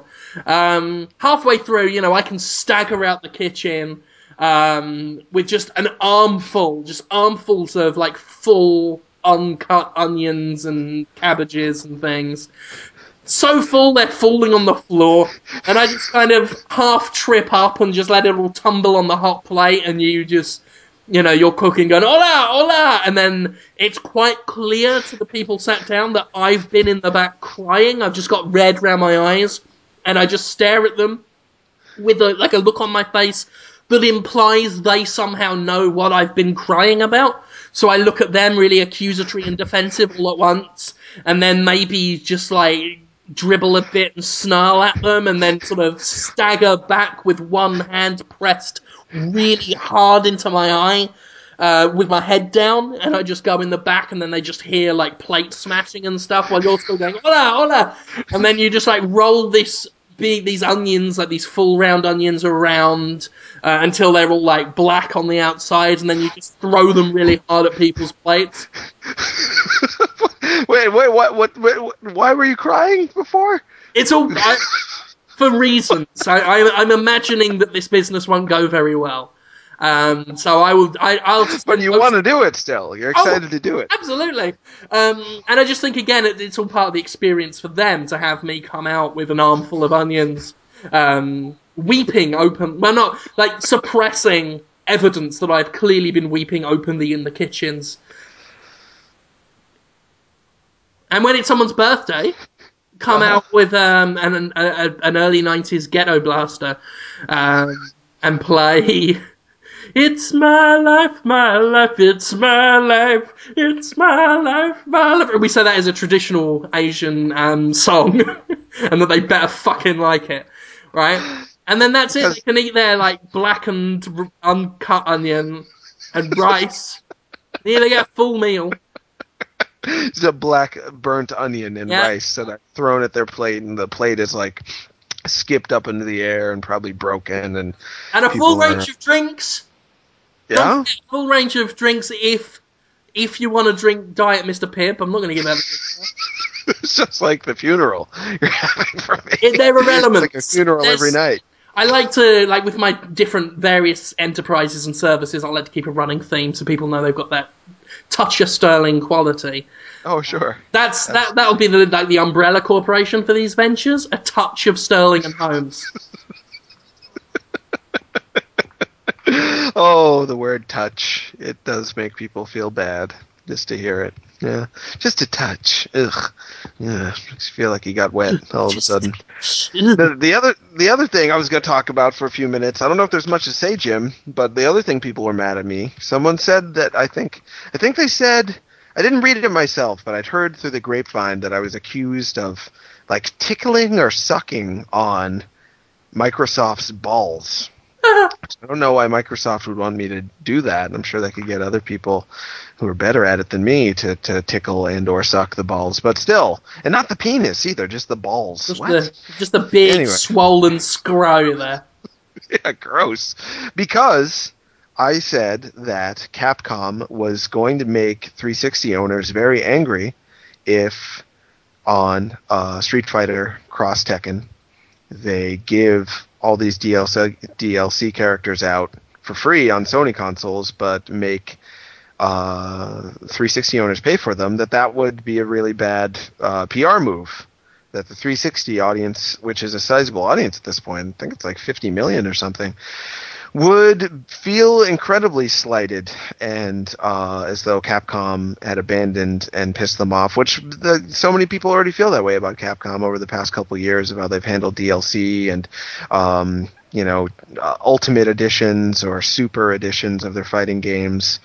If on top of all of that, now they're saying, oh yeah, Sony will get these characters for free, but you need to pay $5 a piece for them. And there's 12 of them, or 14 downloadable characters for a Street Fighter Cross Tekken, which are all on disc. If they were to be paid, have to pay $5 for 14 characters, $5 a piece, that would be something that would make them angry, right, Jim? That's not crazy. Am I being crazy again? Is this crazy talk? What am I saying? What am I doing? Who am I? Am I okay? I think the thing is considering the amount of outrage that's been had, what you said has been corroborated already. Oh, so I'm okay on that one. Yeah, it's already... People are fucking mad, and I believe they've got every right to be. You are right. When something's free on one system and you're expected to pay for it on another, where's the value for that consumer? That is when it's on disc already. Yeah, when it's on the disc as well. Yeah, I mean, I'm so sketchy on that still. I think on disc content is just...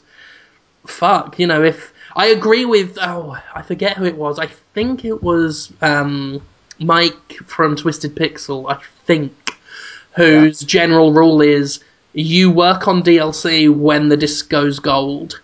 Once you've finished the game, once it's printed on disc, ready to go, then let's work on our DLC. If you're doing it at the same time, I find that sketchy, and I know some people have no problem with it, but I'm not about to... I'm not so angry about it I want to boycott companies or anything, but I do find it not very cool. It's just like, right. Dude, that's not cool, as far as I'm concerned. It's a casual disquiet that I have about it. But combining that disquiet with the PS3 owners will get these two characters. By the way, half of our audience are expected to pay for this. There's no value there. It's like, what's the value here you're giving me? Again, it was like, why I got so pissed off at the fuking Dungeon Hunter thing on PS Vita. It's like you're charging $40 for something that was 99 cents on Mac a couple of weeks ago. Yeah. Why are we expected to see any value there? Why are we expected to support you with money when you can give this away? So it's like, it's not endearing, is it? And especially with the recent bit of bullshit, where apparently on Xbox, 2 local players can't go online at the same time together for like two-on-two matches.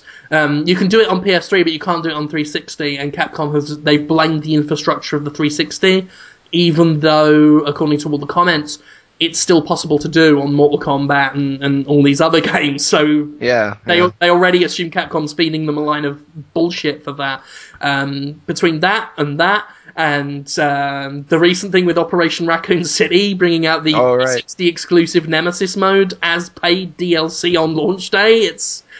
Dudes, at the end of the day, this is the stuff that is turning your customers away. And I'm not even saying this as an outraged gamer. I'm not saying this as a champion of the people. I'm saying this just as advice to the companies. This is my advice to publishers.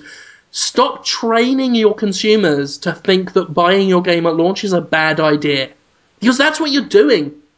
I've seen comments more and more now that's like, I'm not going to buy this game, I'm going to wait for the inevitable Game of the Year edition that's going to come out later at the same price with all the DLC. Or even cheaper price. Or even cheaper. Sometimes they're like $40. Yeah.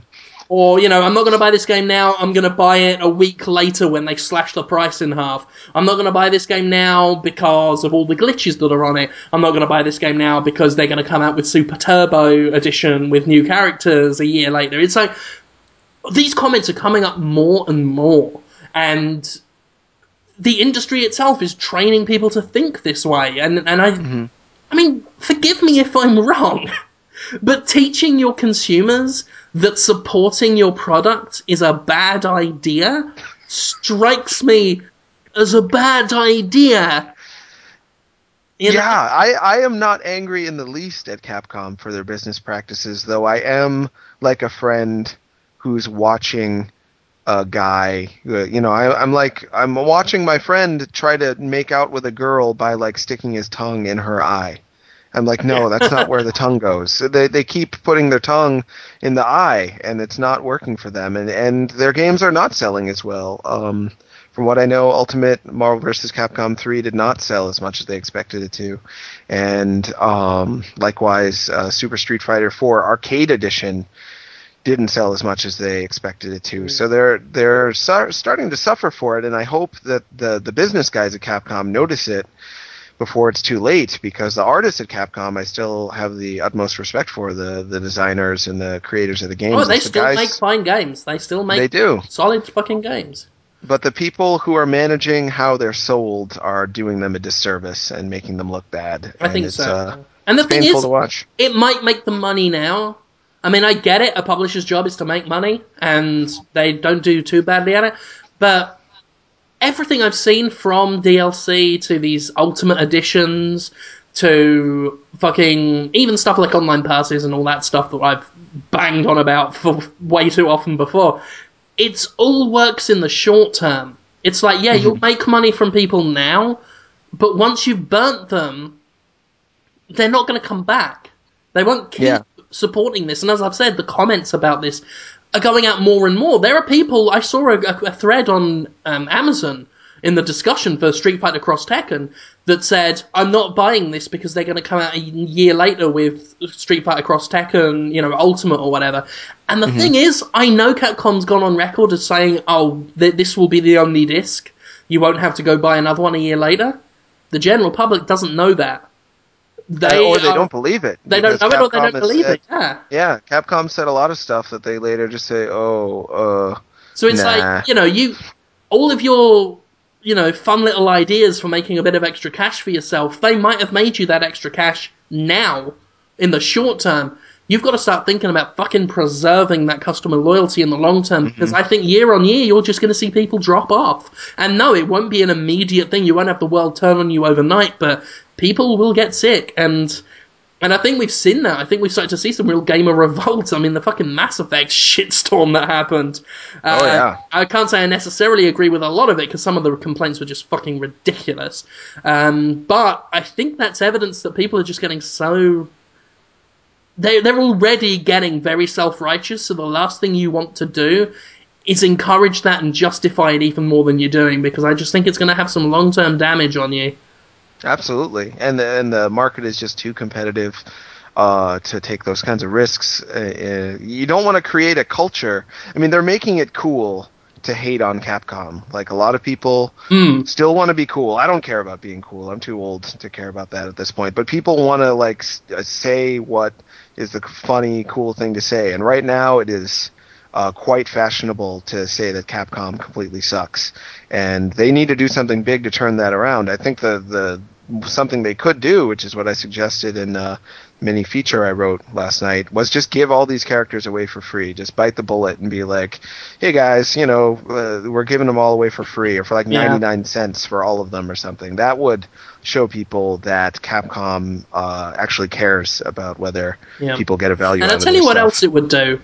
It would send a message that Capcom doesn't think it's above its own consumers, because that's an attitude. It's at least the message I've received from not just Capcom, but EA, Ubisoft, and a number of others. There's this message that I'm picking up that says that these publishers think they're better than their consumers. Now, they might be richer, and they might be smarter in many ways. I mean, obviously, they're high-ranking businessmen in charge of these things.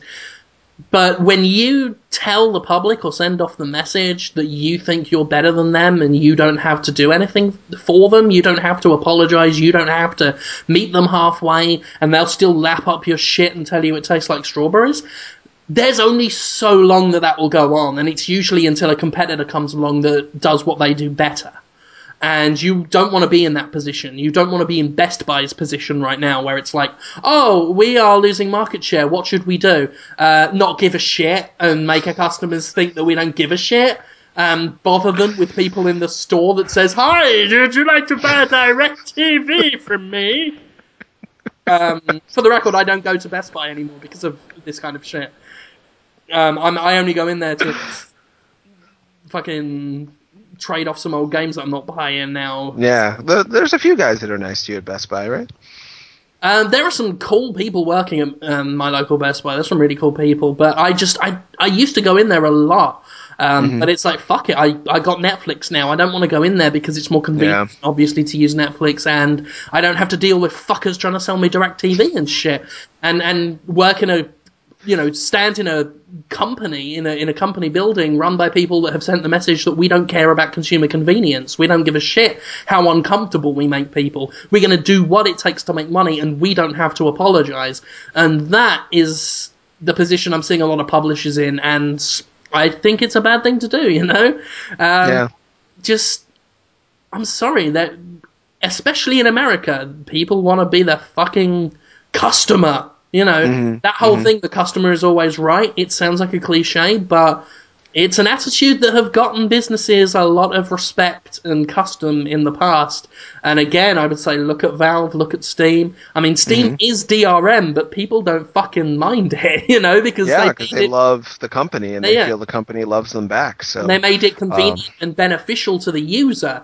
So it's like, oh, look, we know that you don't like DRM. We know that. We understand your grievance, and we're working to make it work for you. And that's something that the likes of EA, Ubisoft, they've given off the message they're too arrogant to lower themselves to do that for the consumer. And after a while, I mean, it takes time, but after a while the consumer picks up on it and they think, well, fuck you. I'll go elsewhere. And there are services coming up that are threatening to change this whole business, and I think the ones that don't give a fuck are going to be left behind. And that's something Capcom needs to think about. It's like, dude, show a little humility. And a little humility goes a long, long way with any market, I think. People like a company, people like an artist or a public person to show a little humility, to show a little fucking respect for the people they're providing content to. Absolutely. In my experience in life, you can piss people off and it'll be bad in the short term, but if you can make up with them later, the relationship will be all the stronger for it, because you'll learn that you can get through things together, and that in the end you were right in thinking that the relationship was any good. If Capcom gets through how hard they've pissed off all these fans over the past couple of years with the game cancellations and the what are considered to be overpriced special editions and ultimate editions and whatnot, they can make up for that by giving all this stuff out for free. I think their relationship with their fans would be stronger for it. Yeah, People and you can take a hit now, reap the reward later. It's really not that difficult. I would assume it's business 101, fucking make customers feel valued and wanted, and they'll come back. Right, and then you'll make money off them for 10, 20 years after that.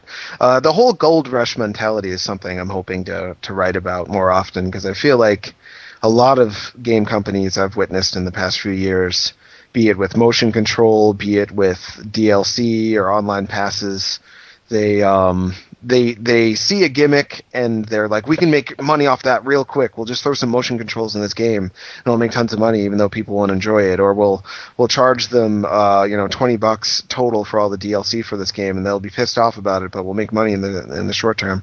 It always comes back to bite them in the end, and it's regrettable. I want to point it out so maybe they can stop doing it. I wonder if they read my blog. These video game developers reading my blog, guys? Probably not. Some of them fucking listen to Podtoid, I know that much. Really? Did I fucking tell you about this? I fucking I got an email from Sony the other day. Okay. Yeah. Oh, hey, I was listening to Podtoid and I noticed that you're reviewing Unit 13, the game that I very indirectly slagged off last week. That's super weird. Wow, Sony, Yeah, because we know they a couple were. of people at Sony. It wasn't someone we know personally, I'm was not it? gonna. It wasn't anyone I'm, friends with.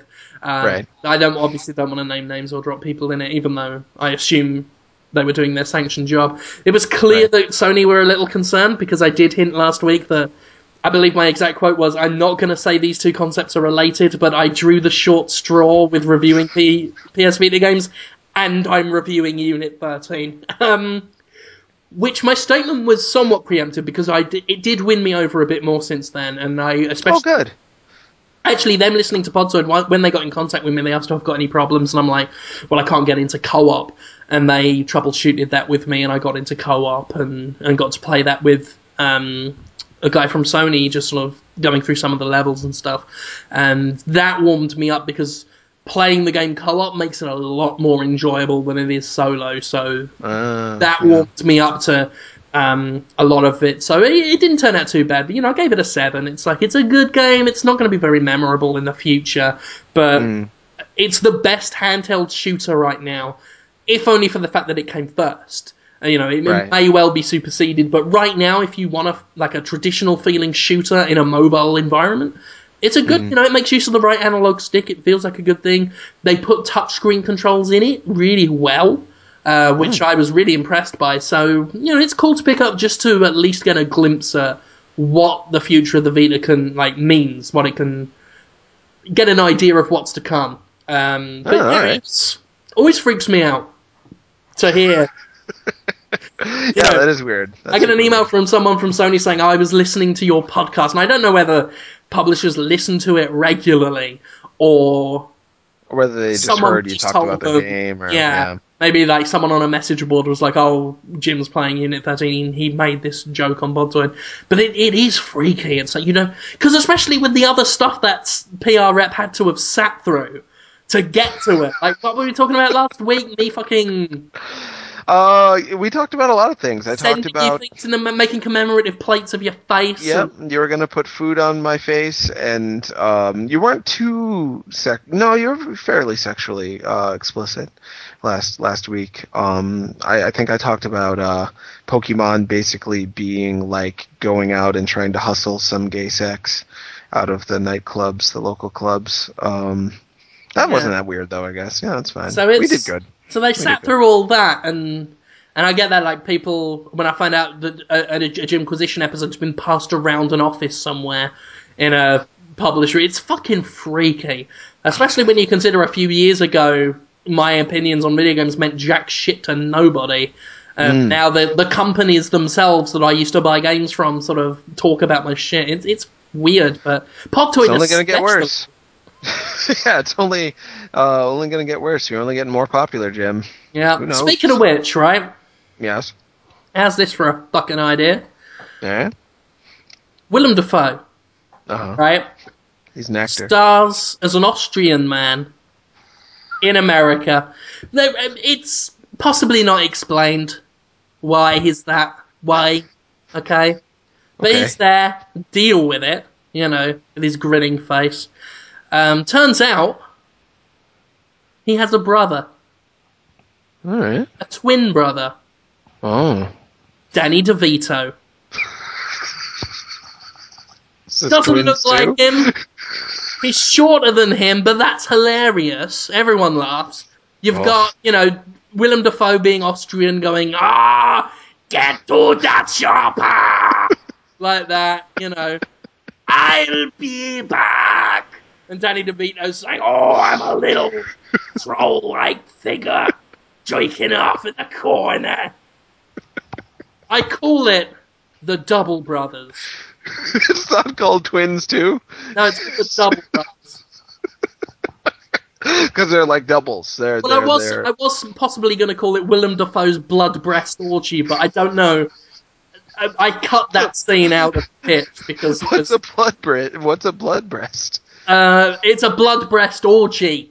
It involves various fluids and glands, but didn't test well You're with kidding. potential audiences for what was being pitched as a family movie.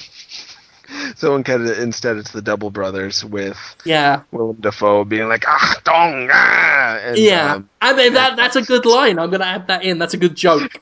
There can be a bit when Danny DeVito slips on a banana skin and falls backwards and gets a pitchfork like up his ass. And then the punchline can be Willem Dafoe slapping his face and going, Achtung!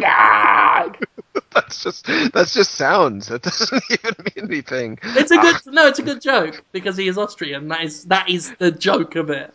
That is the whole joke. Yeah. Yeah. So that's the Double Brothers. I mean, I know it's a family movie, but I am still trying to get a cock shot in there.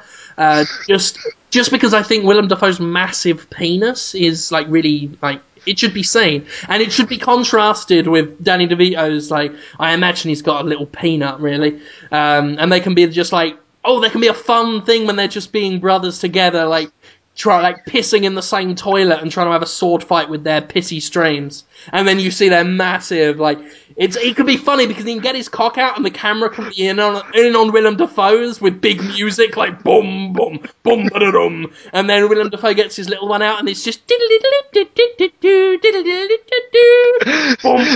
boom, boom. So Danny DeVito has the big one? Then they do deep kissing with each other, right? And they're still kissing. They're like face to face, and Willem Dafoe's got on his knees, and he's just like, while that song plays, Starry, Starry Night, boop boo, like that, and they're still pissing, and like Danny DeVito's like pissing on Willem Dafoe's belly, and Pissing and kissing, yeah. Yeah, Maybe it should be called that. Pissing and kissing with Willem Dafoe. And Danny DeVito. That's who everyone wanted to see him kiss. It would be pissing and kissing with Willem Dafoe, and then, like, brackets Fiat Danny DeVito. Yeah, he's definitely second bill. People aren't as excited to see him pissing and kissing. For Wilhelm. That'll be the character's name in it. Wilhelm Dafoe. Wilhelm Dafoe. Oh, mercy. Yeah. He would want to make that movie, I think. Like, if we pitched that movie to him, he would be sad that he probably couldn't make it because Danny DeVito was too busy with Sunny in Philadelphia and stuff like that. Maybe I should start emailing him these ideas. I can't see why not. He's done weirder things. You've seen that Antichrist movie he did?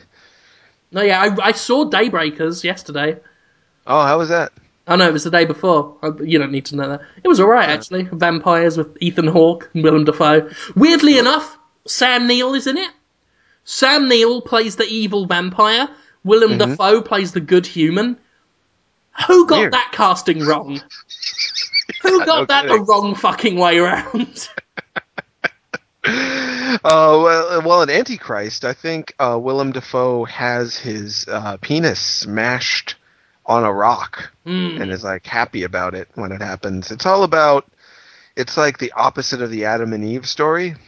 It's like two people coming together because their kid died instead of the fact that they're going to give birth to humans. I've seen that on Netflix. Yeah, it's a real creeper. It's by Lars von Trier, who makes a point to... I'm definitely going to check that out now. Sorry, I was just going to say. Oh, that's all right. All of Lars von Trier's movies, like his new one is Melancholia. It's all about just like, how bad can you feel? He wants us to just feel awful. I wish he'd make video games, actually. That would be good.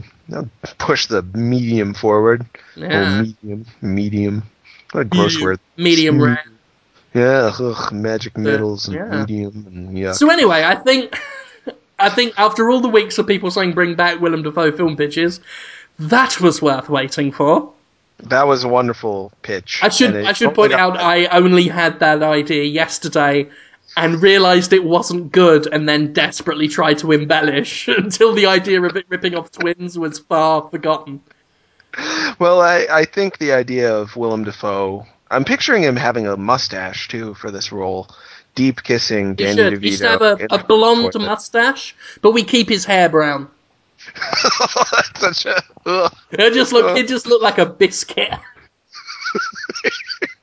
Yeah, that's a revolting look. That would be perfect for that movie.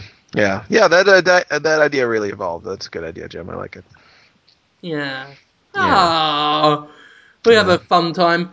I think that's all my ideas. I Yeah. Want to that do questions? There's all these questions yeah. I saw. But that's what I came prepared with. It's like, gotta tell my hibachi story from the other night, and gotta say something about Willem Dafoe. Because people want a regular section, they want a feature. They want to come back and know something's coming. I've run out of paedophile ideas, it's time to regurgitate an old Willem Dafoe idea that ran out of steam weeks ago. That was years. It's almost been a year since we stopped doing those. I think we stopped doing those in like June or July. Can you believe we've been doing the show for that long? It's crazy. That's far too long. That is Yeah. too long. We're now an institution of the video game blogosphere, of the podosphere. I'll tell you what, we should be in an institution. Crazy people. Let's laugh about it. I'm bipolar. That's a new character I'm working on, the hilarious man with mental problems. Who just laughs about himself. He's Yeah. just having a fun time with his mental malay. I do have an irritation I wanted to point out to people Ooh. real quick. Speaking of mental illness and I'll mental rub some cream on it and see the doctor in a week. Herpes. He's got herpes now? Oh, yes. It's not a big deal. It's a lot of people say I'm a bipolar schizophrenic or something. And you can only have one Axis 1 diagnosis, everybody. So you got to pick one. You're either bipolar or you're schizophrenic, or if you have a mix of symptoms of both diagnoses, then you might be schizoaffective.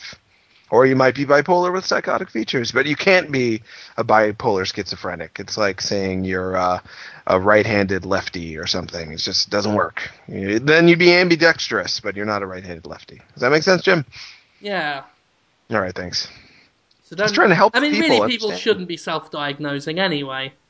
Certain people get a pleasure out of it to like announce their label, and I think it's better when people try to reject their diagnosis, identify the symptoms, but not like say, well, I am this thing and I always will be this thing. I always will be bipolar. No, you've got some symptoms of bipolar, and maybe they'll go away. Maybe you'll be able to treat them. Maybe, you never know what'll happen. You don't want to label yourself. Gosh darn it. Oh yeah, and then another thing, Jim. I don't think people should be allowed to say the F word anymore. And I don't mean fuck. Oh. If we're not allowed to say the R word anymore... Did I tell you about that Van Morrison song called When I Say France, You Whistle?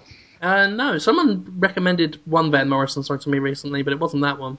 Now I'm trying to do two thoughts at once. I'm going to finish this Van Morrison one. I think it was maggots in your worm bucket or something that someone...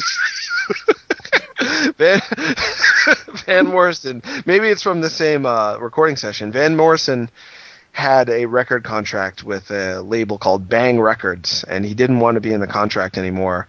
So he went into the studio with his guitar and just started playing and was like, I can tell by the look on your face, you've got ringworm.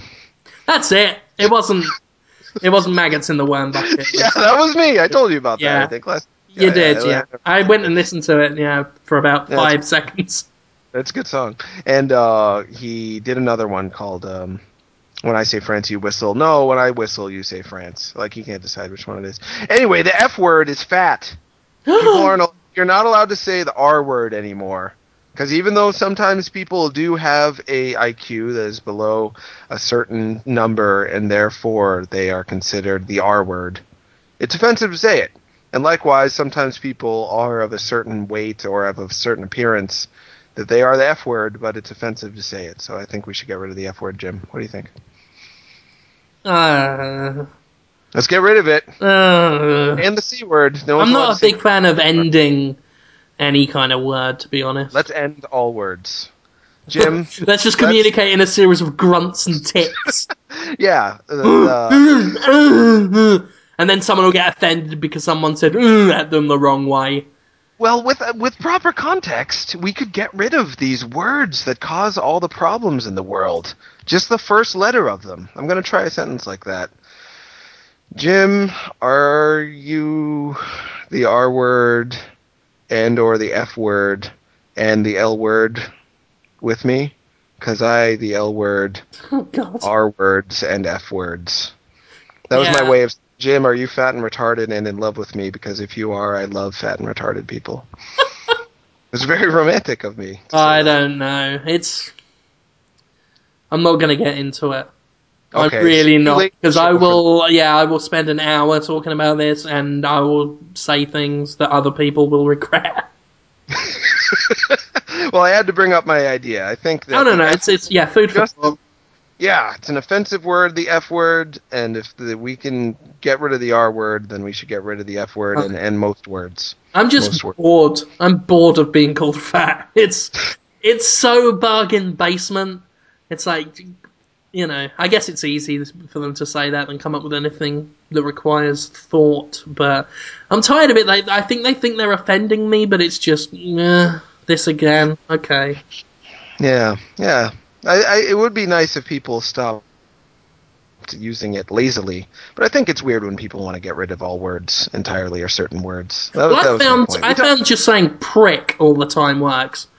Because, you call a woman a cunt, that is considered an offensive thing. So I just call them pricks. I don't say all women. I don't say all women are pricks. I don't mean that. But I'd refer to the lead singer of the Four Non Blondes as a prick. Okay, sure, that's a woman. Right? I can't remember. Yes, Isn't that a yes, lady? The yes. She lady? is. She is. Yeah. I never knew. To be honest, when I was a child, a younger person, I didn't know whether the lead singer of the Four Non Blondes was male or female. It was like I don't know what. I think this might have started my own sort of interest in later life. It was just I don't know what gender that is, but it's quite pretty. Yeah, I think we who have grown up in the generation of Geddy Lee are not going to be sure what gender our high-pitched, effeminate, but not particularly feminine lead vocalists are. How And can you that's know? good. I don't think. I'm. I don't. I mean, this is like I said before. I'm quite apathetic about gender, and it's the Mm, best way to be because some people agonize over it. Oh my god, is it a woman? Oh my god, is that person a quote unquote? They use that term trap, which is obviously oh, an yeah. offensive term. Mm, Oh my god, if I have sex with. I mean, here's the thing: people get. There are horror stories about having sex with a woman who, oh my god, turned out to be a man. But if you're like me and you don't care, that's it. You've disarmed the so-called trap. Have sex with mm, whatever. If someone looks attractive to you, have sex with them. Obviously, if they want to. Don't just say, "All right, you over here." That's obviously not how it works. But if you don't give a fuck, you've got nothing to worry about. absolutely. I think a lot of the stronger heterosexual males among us will tell you that if it turns out their girlfriend had a penis, they'd work around it. They'd figure it out. Yeah, I mean Yeah. it's perfectly like I really don't care, like male, female, anything in between. If the person is attractive, the person is attractive, and there's no getting around that. I don't know. Maybe I'm in a unique position because a lot of my family I don't talk to, so I don't really worry about upsetting anyone. So I never really felt the kind of pressures that a lot of people feel. So it's just I really don't give a fuck. I don't Yeah. worry Yeah. about, oh my god, am I a gay or am I not a gay? These Yeah. fucking hang-ups that people get. I know I don't want to disregard that because I know that a lot of people are, actual gay people do face a lot of oppression and upset. Sure. I don't Sure. want to belittle that, but those people who possibly are just very straight, yet they spend all their time worrying about being gay because, oh my god, I don't want to be that way. It's like, dude, just be what you are. Unless, obviously, you're a paedophile, in which case, keep it in your pants. It's a Absolutely. distinction. I had to do that this week on the Jimquisition. Like, I was talking about the gay shepherd, like, you can do gay romance options in Mass Effect 3, and people are like, oh, if we have to do that, we have to put paedophiles in as well. I'm like, no, we don't. Whoa. No, we don't. Really? They have paedophiles are attracted to kids, and that's different because kids, you idiot. Wow. I But didn't know you obviously, got. if the person is adult and consenting, don't worry about their gender. That's how I try and live my life anyway. And I just think things would be easier for everyone if we didn't care about, the differences in gender. Yeah, absolutely. I dated a girl named India Johnson who had sort of big teeth, but a great sense of humor, and she was a lot of fun to hang around with. And for a while, I thought she might have a penis, but it turned out she was just Catholic because she wouldn't find out about what was going on below the waist. So I'm like, maybe it's penis, but it wasn't. She's just into that whole religion thing. Oh, I got an email back from Phil Fish already. Oh, cool. He said, I was just kind of being a dick. How can you not like Phil Fish? Well, you can reply with, so was Jim. I might, yeah. I'm not going to type during Podtoid anymore. I feel rude about that. But, yeah, live update, Phil Fish. His report is he was just kind of being a dick. I think that's an apology from him. I'll see if he wants to do a full statement later. That might be a good post. Should we do questions now, Jim? Oh, let's go for it. Okay. So Toby first had a suggestion, and I want to bring it up just because it is something we're working on. He just says, if my opinion on it matters, I'd rather you have guests now and then than having a third regular cast member, because having a new one at this stage would feel weird. Like I said, we've been thinking about it. I've talked to some people about being a third regular cast member, but these ideas have fallen through. And I think it's, having this base of just me and Holmes is cool and brilliant, and I like it. I like where Podtoid is right now. That said, I did wake up early last week and think, why haven't I asked industry people to come on as guests more often? The David Jaffe thing went very well, and I know people. Why aren't they here? That wasn't my official response. I was being salty for the podcast. But no, we will be bringing some folk on to come and discuss stuff with us. I don't know whether we'll have them on as little interview segments or whether we can have people on for a full show, more full then. But I've spoken so far. Got two guys lined up. Dari Baranovsky, who... Is that wrong? I just figured if I said it very quick, no one would know. Danny Baranowski's. Danny Baranow, Wheelbarrow. Danny Wheelbarrows. Anyway, all you need to know about him is he is about as fat as I am, which makes me feel great, because then I'm not the only one at PAX. And he also did the music for Super Meat Boy. Mm-hmm. He did the music for Cannibal. Mm-hmm. He did Binding of Isaac music, actually. There you go, mm-hmm. Binding of Isaac. And other stuff. You can hear his music around. I believe he's done some stuff for the Sonic project. I believe before I even knew Danny, I had some of his Sonic remixes on my iTunes. Oh, is that right? Cool. I can't remember whether he did Dead Batteries or not, but... He did remixes for Cave Story 3D as well. Oh, there you go. So, talented man. Very funny guy. Very funny guy. He was very fun to talk to, so he was one of my first choices, because he's just awesome to have on. And he gets it as well, so he's good for Podtoid because he will get a lot of it, I think. Sure. And also, another guy who's very open to it. I need to finalise this with his sort of PR people, but Ken Levine...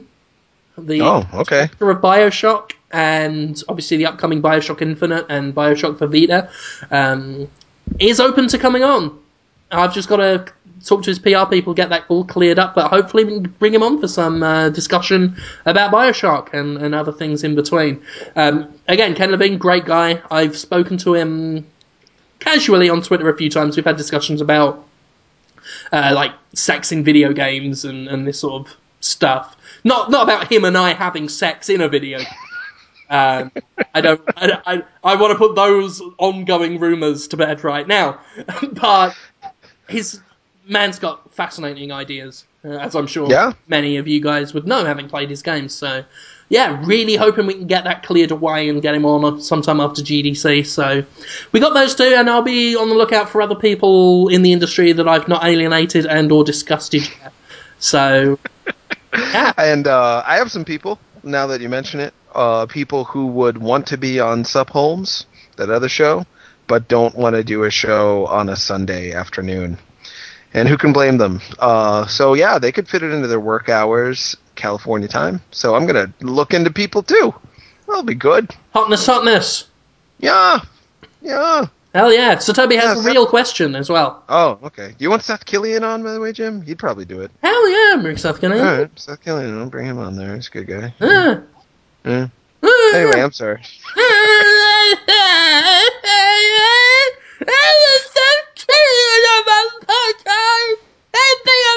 I'm talking about Street Fighter.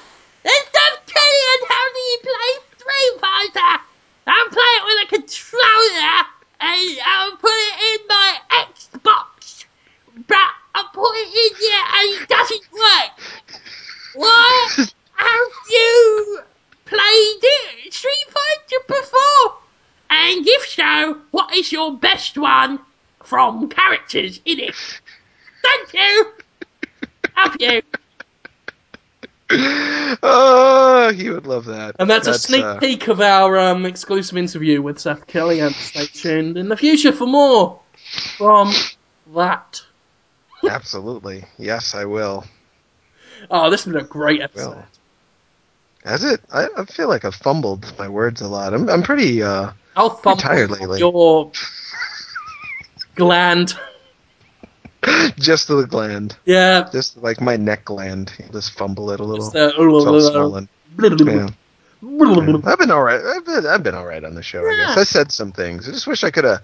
My new goal in life, Jim, is to be more concise and to be more potent. Concise and potent. I'm going to work on that. Okay. Yes. Yes. No, you know. Did you have a question from Toby? Oh, yes. Our friend Toby? So Toby says, do you think any dead, in quotes, franchise or genre has the chance of making a comeback in the near future? If so, which? The trouble with this question is it invariably becomes not what do you think has a chance of coming back, but what do you just want to come back? Right. Yeah. So, what do you want to come back? I don't know. What do you want to come What back? genres are even dead, though? I mean, I feel like every genre I can think of off the top of my head, it may not have a huge following, but it has a large enough following to maintain itself on some level. They tend to relocate. Like, the beat 'em up, like, because of its simplistic nature, doesn't really have much of a home in the retail space, but we've seen them come to Xbox Live Arcade, especially, Castle Crashers. Sure. And that sort of thing. That other horrible one with the Mexican wrestlers, that was fucking dreadful. Forgot that happened. The Scott Pilgrim one was pretty good, though. I like that one. We've got adventure games on PC. And we recently had, obviously, that huge resurgence with Double Fine and their whole Kickstarter thing. Sure. And there are point and click is kind of, point and click is still have gone portable. And on the, I was just thinking this today, because, people still talk about my favorite home console, the Nintendo Wii, Jim. How it's like, there's nothing really on there. And it's true. There's fewer games on there of particular genres, but for 2D platformers, Jesus Christ, think about it. 2 Kirby games, Mario game, a Wario game, another Mario game. So many platformers, a Donkey Kong game. Some great platformers on there, and they all sold over 1 million copies. They're all big hits. Yeah. Sean Barger asks, what are the... we didn't even ask what franchises or games. I guess just... Franchise. I mean, is there a franchise that not around that you'd like to see come back and you think they could bring back? Oh, there's a lot, yeah. Because I'm 35, so my heyday... my time of loving games like Mass Effect, which everyone's really excited about now. I'm so envious. I wish I could get into that game. I'm really going to try the third one. I really want to feel what everyone else is feeling, but I just feel like my time has passed for really wanting to get into a world like that. But during that time, when I was of Mass Effect age, when I was in my 20s, I freaking loved Strider. Remember Strider on the Genesis? I love that game. Love to see a new Strider. There was Moon Dancer, I think it's called, that came out that was made by the Strider designer, but it just didn't feel quite right. It was like a multiplayer Strider, but the universe wasn't the same, and blah, blah, blah. So, yeah, I'd want to see Strider come back. I want to see, I know there's a new online Ghosts and Goblins coming out soon, but I'd like to see a real 2D platforming Ghosts and Goblins come out that takes on kind of the Donkey Kong Country Returns structure in terms of size and playability. I can go on and on. Fester's Quest? Give me a new Fester's Quest. Hell yeah, I'd play that all night. Play that right now. Just put it in my game box and play it all night. How about you, Jim? What do you want? I've recently been replaying Blood thanks to Good Old Games, and Oh, okay. I would love to see that come back. And I know Warner Brothers has the rights to it. I say no. It seems likely that Warner Brothers has the rights to it, and Monolith's still ticking. So hey, there's no reason why they. And Monolith recently did a fucking game for Warner Brothers with Imposters. Fucking bring that back. It's Sure. yeah. It's if for those that don't know, one of my best friends introduced me to Blood because he and I share a very macabre sense of humour. And that game, you run around with things like an aerosol can and a lighter and just set people on fire.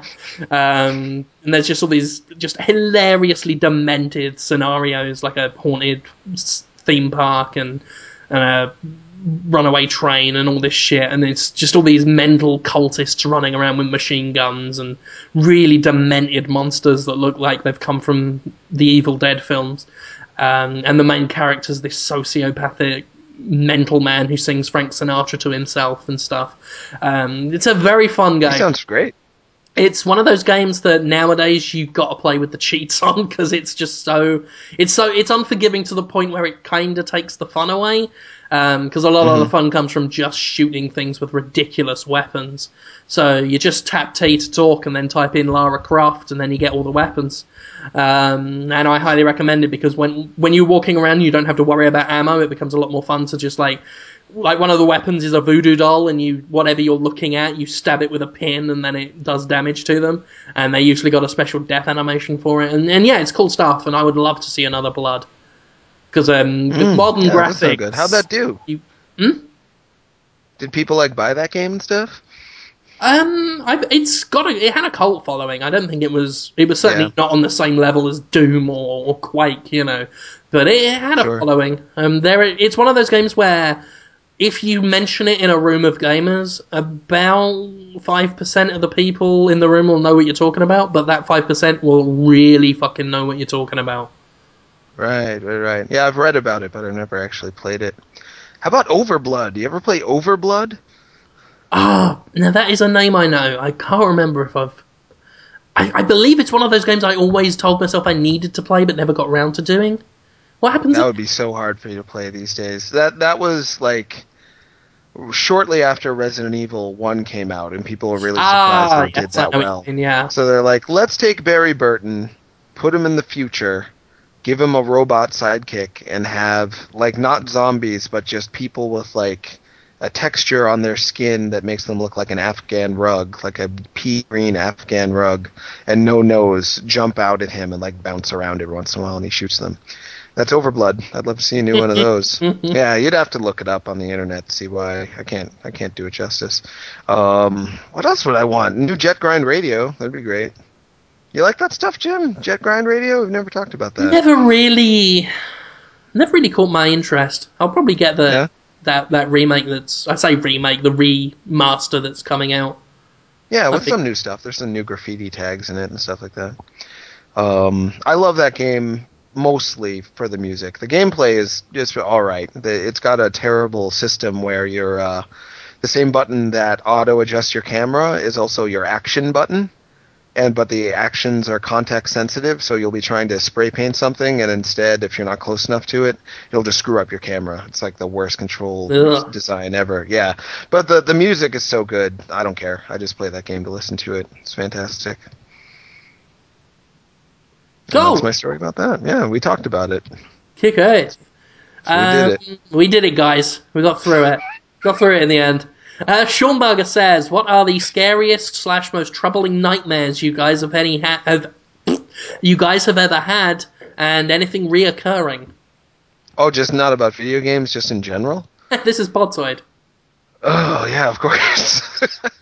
I don't really have very many nightmares. If they do, it's usually like I'm driving a car that's slowly falling apart, and everyone in the car is like holding me responsible for it, and we're all probably gonna like fall through the bottom of the car while I'm driving, but I can't stop. Something like that. They're always like responsibility dreams. I used to have zombie dreams. I used to have terrible zombie phobia. I've had a when I was couple of kid. zombie dreams, yeah. Yeah, that can be pretty scary. And I just like legit thought zombies were going to come in the house at any time. But that was when I was like 10 or 11. Yeah, that's about it. I have a lot of weird dreams, but not too many nightmares these days, which is nice. I've never had, never really had nightmares. I've never been a nightmare person. I'd say the most disturbing dream I've ever had, and it wasn't reoccurring. I had one where I was a serial killer and had killed, and there's that fear of having taken a life, and that's it. Like, once you've crossed that threshold, there is literally no coming back from that. Yeah. Which I think is a fear I have in real life, of crossing certain borders and never being able to undo it. This is a thing that's happened and it can't be undone. And Sure. I think it's quite a common dream as well, to have dreams that you've killed someone. But yeah, I was a serial killer and had no power to stop doing it. And that lack of power over something so fucking heinous, I guess, was very, I woke up very concerned that morning and put me in a very weird mood. Oh, how interesting. Yeah. I think that's the most disturbing dream I've ever had, and only the once, and I've never really had other nights. I've had zombie dreams, I've had tense dreams, where something shit your pants is happening, but it's never been like waking up in a cold sweat and feeling bad about it the next day. It's usually I wake up and think, oh, that was a pretty cool dream. It was like Left 4 Dead. Yeah, you can rationalize it later. That's the sign of a strong ego. Not ego like full of yourself. Ego, I mean like the command center of your psyche. That's really what the ego is. Yeah, my idea of hell, I'll tell you why I'm afraid of the afterlife being bad, or there being an afterlife that I just have no control over. My idea of hell is just my head in like a really dark box where I can kind of see that it's just in a box, but I'm not sure because it's really dark, and that's just it. Then I'm just in the box with head forever. Yeah. Hope there's no afterlife like that. That sounds like a video game that Tale of Tales would fucking make. It is like an art game. Hell is like an art game in a lot of ways. Head in the black maybe box. I like some art games. I think all games are art. I love the idea. I love the idea of art games. I played Dear Esther the other day, and I loved what it was going for. I just didn't like the execution. It's like, this is a beautiful island. I wish I could feel like I was in it, rather than being made to watch it. Yeah, like a slideshow that you sort of maneuver around. It was a nice little island to walk around, but I wouldn't have spent money on it. But aren't all games kind of art, though? I feel a little weird about the art games label because, when I was reading your Journey review, of course, it was very well written. You're like, it is art. I'm like, yeah, it is, but so's Rhythm Heaven, and so's No More Heroes. Totally. So's Shadow of the Colossus and stuff. No, I consider all games. I consider video games an artistic medium. It's an art form, like I consider books, movies, TV, paintings. Everything. I basically anything that someone gets some emotional response from that another person's created, I would consider that art. Be it a building design or a car or a book or whatever. If you design something that is beautiful to someone, then yeah, that's art. When in the Journey review, when I said art game, I meant that with, I meant that as the genre. I didn't mean to say that, other games aren't art, but this one is. I just meant, it's an inelegant label, I think, art game, but it's the best we've got. So, that's true, yeah. I think it's got to do with intent. Like with Journey, like a lot of games, they are art with the intent to entertain through that art, whereas Journey's intent isn't to like blow your face off or make you feel It's like exploration, it's experimentation, it's trying to make you feel in ways that are unusual in yeah, the gaming space, and I guess that's basically what art game means. But yeah, it also has come to mean, in many ways, pretentious, overly vague, obfuscating bullshit, which Tale of Tales, for example, are wonderful at, and Dear Esther was on the cusp of it. And that's the interesting thing about Dear Esther is it was so ordinary. It is exactly what I thought it would be. And we've gotten to this point where that style of art game, it's the, oh, I'm walking around and some story is happening around me that I'm not allowed to touch, has become almost as cliche as military brown first-person shooter. Like, I yeah. played Dear Esther and I was like, well, that was an art game. And I think a couple of years ago, something like this, something like Dear Esther, I mean, well, Dear Esther is the original mod, is very, considerably older than the new revamped one that was released. And back Hmm. then, back then it was like unusual. But these days you've got things like The Path, you've got things like Passage, where it is just, oh, I'm walking and now I'm supposed to feel something. And I don't think That's not art anymore. that If you're doesn't cut it anymore. I did this a couple of years ago. I said something like, I did an article called like indie games don't have to act like indie games, oh where yeah, that's right. I think it was art games actually. You said. I use them interchangeably, Okay. but you get that now. I think there are some hack developers out there, just like you've got hack developers in the mainstream retail thing doing FPSs. You've also got these hack artsy developers that are like, well, I'm making an art game, so that means everything has to be squares, and you are told to walk down this road, but if you go down that road, you lose, and it's so by the numbers, you can see it coming a mile away.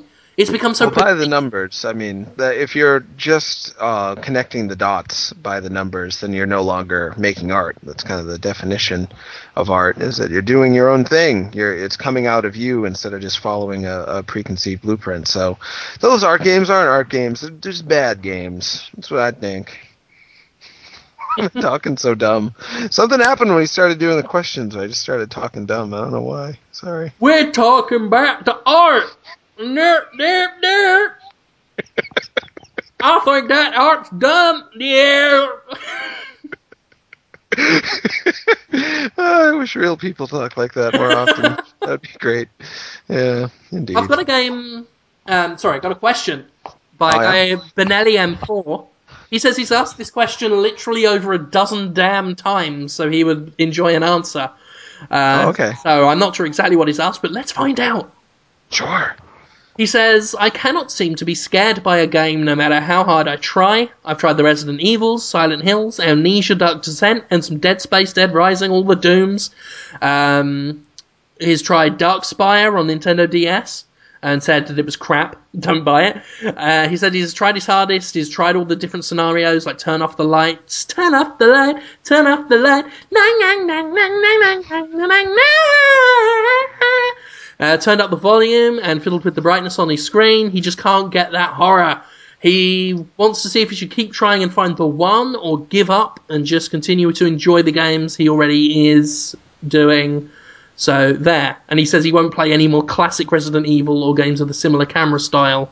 And whoever thought that up needs to apologise. Oh, the old movie style, like The changing the old camera angle. survival horror stuff. Right. As you walk forward, then suddenly the camera switches to a under the feet angle sort of thing. I like those, all right. But like any genre, when they're bad, they're terrible. But when they're good, they're very good. I think the remake on GameCube was very good. Wow, that's weird that he can't get scared by any game. I wonder what his standard for fear is whether just getting startled or whether just wanting to keep an enemy away from you and being kind of intimidated by the fact that you may be powerless to keep yourself safe from it, whether that counts as fear to him or what. I mean, I get scared playing goddamn Pac-Man. Like, I think it's legit fear when the ghosts are going really fast and you're going kind of too slow and you just need to get to that power pellet, but you might not get there in time. It's interesting you mentioned that, because I think the scariest games are the ones that pit you against something that's chasing you and you can't stop it chasing you. And it's interesting you bring up Pac-Man, because that is one of the first of its kind that do that. And I've been ranting about that for whatever reason, that I think of it not as a horror game, but one of the first survival games, Pac-Man. Yeah. And survival and horror are pretty closely, they work well together, and some would say they're closely tied. So, but yeah, I wonder, maybe this guy just doesn't take in atmosphere in the way that makes him feel the legitimate fear, and instead he just feels the challenge of dealing with those seemingly insurmountable obstacles. I don't know what his problem is. Yeah, it's a shame he won't go back to Resident Evil, because I would have suggested Nemesis, because that has that kind of the implacable man, that's just following you and can't be stopped, and can chase you through doors even and stuff. Chase you through doors even and stuff. That's possibly the worst sentence I've ever said. I'm not doing too hot today either. I think I'm just sleep deprived still, but we're having fun. We're making the points. But just that talking a little is, funny. I would suggest games where something chases you. Now, because I love Silent Hill. Silent Hill 2 is my favourite game of all time, but it isn't that scary a game. It's psychological, it's kind of disturbing, but it doesn't really scare. Except the pieces, the bits with Pyramid Head. Because again, it's like this implacable creature that's following you, and you can't really stop it. But I would, again, he doesn't really want to deal with old survival horror, but Clock Tower does that well. I mean, that's what really started that. Clock Tower is like the bridge between Pac-Man and horror, I think. Good point. It's got the dark, disturbing stuff, but it also pits you against these various sort of serial killer type figures. That Clock Tower on the PS2, I forget which one it was. It's generally... 3? I think it's Clock Tower 3. It is generally a fucking shit game, but it's scary because, I mean, first of all, it's just the way those, the baddies in that game are introduced are just so harsh. There's the second guy, he's like this dude in a gas mask and a long coat. It's been many years, but I believe he's introduced by just, you're with this kindly old woman, and he just fucking bursts in, laughing, grabs the woman, throws her across a table, and then I think he drowns her in a barrel or something. And there's another dude with a mallet, this mallet that just bursts in and smashes a little girl in the fucking head with it. And it's just so sudden and harsh, and then it just throws you in the game, and it's like, yeah, that dude's chasing you now. Right, and you have no defense. You can hide, but that's it. Yeah, and I believe those same guys went on to do Demento, which I never played. I watched someone play it, but I never got around to playing it myself, and that was an extension of that, and it put you against this huge, lumbering, unintelligent man who I believe his goal was to grab the main character and essentially sexually assault her. And from what is that the one called, that's Haunting Ground in the United States? Oh, yes. Right? Yes, Haunting Ground. And I believe that was just fucking harrowing at times. Like I said, I only saw bits of it, but what I saw was just like, holy fuck. But games like that where something's coming after you, and unfortunately I can't talk about Silent Hill Downpour yet, but there are some bits like that in there that kind of work towards that and do very well, but I can't really say much more than that, but I will when the time comes.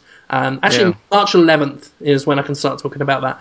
But, so yeah, I mean, I would go for those kinds of games where something's chasing you, usually just a thing. And, I don't know, I mean, there's Clock Tower, there's possibly Downpour. I can't think of many more that really do that well, though, this singular entity that can come at you at any moment. I certainly, if people want to make a scary game, please do more of that. Please. Mm-hmm. There was the first clock tower too on the Super Nintendo, which I think it's creepier when the graphics are a little bit cute, but then these like terrible, terrible things happen. There's something about that that's more disturbing to me. And because it's Super Nintendo, the graphics are more simplistic, but the same Scissor Man comes out and just stabs all your friends, and you're like left the only one alive, you and this woman who, I think there's like a giant killer baby in that too. It's very good. Catherine, did you think Catherine was tense at all in a scary way? I only really played the demo, and it didn't appeal to me, so I haven't played the main game. Yeah, it gets pretty tense, but it's survival again and not really horror at that point. Yeah. So those are my ideas. Yeah, first Clock Tower, Haunting Ground, I have that. I would recommend that, as you said, Jim. And the classic Resident Evil 3. It is a pretty scary game. Yeah. Got the guy in it. Plus, if he's into PC gaming, there's a Half-Life mod that recently released called Cry of Fear. Now, I stopped playing it because I saved myself into a fucking unwinnable situation. So beware, it's a fucking buggy mod, but it is pretty damn spooky. In some of the, it's mostly jump scares, that kind of thing, but it's effective at what it does. So maybe give that a try as well. Yeah, that's a good idea. I'll check that out myself, actually, now that you mention it. Yep. Cool. Pumpkin-Headed said, is there a difference between a review copy that you receive and a retail copy of games? Most of the time, no. Most of the time, we will get retail, and I always try my best to get retail ahead of time because, you know, it's the final product. Sometimes you get early copies called Debug, which that goes on a dev kit. That's a system that plays pre-release games. Mostly used for previews, but sometimes they got early, like, full games on these discs. They're not that good because it's kind of unreliable dev kit stuff. So I try always to get retail at the same time, or before the review goes up, just to double check everything. But yeah, most of the time it's the same, but sometimes you'll get these sort of little dev versions. Yeah, and DS games, I don't know how they're doing it with 3DS in terms of debug, but DS, they would send you a really weird cartridge that's like thick and fat and like seemingly uncomfortable. It just like looks like it hates itself. And those were not retail. That's what I got for Okami Den, which I reviewed a while back now. I don't know if they do that with 3DS. Have you ever seen any weird 3DS cartridges, Jim, in your travels? Nothing yet. Yeah. I mean, I've never really played with... only at a preview event have I really played with the test sort of Devi DS cartridges. Most of the time, like I said, 99% of what I get is retail, and I almost always ask for it as well. I don't like... I mean, I have to fucking fiddle around with unplugging and switching over to my dev kit, which is a pain in the ass. And I also just... They're slow to load and sometimes have problems that won't be in the final one, and then I have to go and find out like what's going to be in it and what's not, and make sure the publisher isn't giving me a line of shit by just saying, oh, it's just in the dev build. But it's never really been a problem yet, but it's something I don't like the possibility of being a problem. Absolutely. Why ask for trouble? I agree. Yeah. Yeah. Handy wants to know if we could talk about video games for a bit. Fuck off. Sure. Exactly as I was saying sure, you said fuck off. That was great. It's like a two-headed monster. We were. Indeed. Yeah, just trying to find out. Some of these questions are really long. Oh, yeah? And I should warn people that I'm lazy, so I just read them on the show, so I can't really sit here and read a novella. Someone had tweeted me, Matthew Schultz. I can ask his real quick. Yeah. So now that you've had some time to digest last year, what were your biggest disappointments of 2011? You know, I forgot. I forgot 2011 already. And I don't remember being all that disappointed, but I probably was. When did Other M come out? That was 2010, right? I can't even remember anymore. Other M was I'm still sad about that game. There's so much potential there that they just kind of squandered, in my opinion. I don't know, Jim, you remember 2011 at all? I've literally forgotten it all already. Me too. It's so hard to remember what came out. What didn't I like? The video games were good that came out there. It was disappointing when the 3DS took a while to get all its features sorted out, but now it's pretty much sorted out. It's got everything except 3D movies they promised. You still can't buy 3D movies for the thing, but who really wants that anyway? I don't. Ugh. Watching Green Lantern on my 3DS. Yeah. No, I can't think of anything. 2011, best year ever. No complaints. Zero problems with that. Vidkerman, have you ever stolen anything? Chocolate from a store as a kid, or from your dad's wallet? There's some fun examples. I went through a very brief shoplifting phase as an early teenager. Very brief. I'm not even Catholic, but I've got a major guilt complex. So it really didn't last because I got really sort of chewed up about it and then told my mother. And that was it, and then I just stopped. And she was, I guess just because I came out and said everything without being prompted or anything, it was all alright in the end. And what a good conscience you have. There's the same reason you don't want to be a serial killer, I'm sure. You have this will because most normal people just, they have dreams about being serial killers, and they're pleasant experience. They wake up smiling. Well, some people would feel just fine about everything they do. They're called sociopathic narcissists. And you're not one of them, Jim. You've got a conscience. It's a wonderful thing. I stole a tape called Heavy Metal Maniacs under the pressure of this kid who I thought was really funny, who loved the Doors and the Misfits. They're two rock and roll bands. He was like, put it in your pocket. And I did, and then I got caught at Kmart, and he ran away. And I cried, and the manager told me that I was, going to go to jail for the rest of my life, and I felt so guilty, and I never stole anything after that. And then his dad, the karate teacher, wouldn't let me hang out with him anymore. This is the same kid I talked about, last year, who used to drink, a extra large slush puppy and then start screaming at me, I am microwave! I will destroy your bones! And chasing around the neighborhood. You remember him? You remember that a little bit. Yeah, we had a great time together, but it all got ruined because he influenced me. He told me to steal a Heavy Metal Maniacs tape, and then we couldn't be friends anymore because he was the like karate that. teacher hated me. Ate his drug pusher. He was. I still see him around. Gotta smoke that weed, kid, or I'll kill ya. He was like that. He got married on Halloween. He's like a Satan worshiper now. He's an alright guy. Nice. Yeah, I like him fine. I guess I'll just end with something a Mexican zebra posted. Okay. Which I'm just saying because it's brilliant. If I have sex with a puppet that looks like a child, is it Geppetophilia? Geppet. That is pretty good. It is now. You just coined the term. That is the definition of Geppetophilia. Only having sex with puppets that look like children. I guess that's it. I guess we're done. Yeah, that's a long show. It was a good long one this week. Nice, healthy whack of it. Yeah. Gone on far too seriously long. 2.5 hours, I think. A little more than that at this point. Just on the cusp of it. Jesus, man, we just don't shut up. There was only a few pauses, but for the most part, we just kept talking the entire time. Hey, it's hard not to. With so much great chat on the menu, like at a hibachi restaurant that we're definitely going to run and open and run into the ground.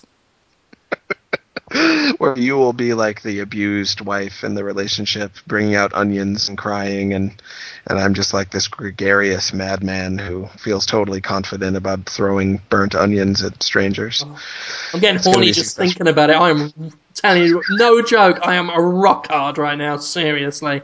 Oh, God. You can fucking break a baby's skull with it.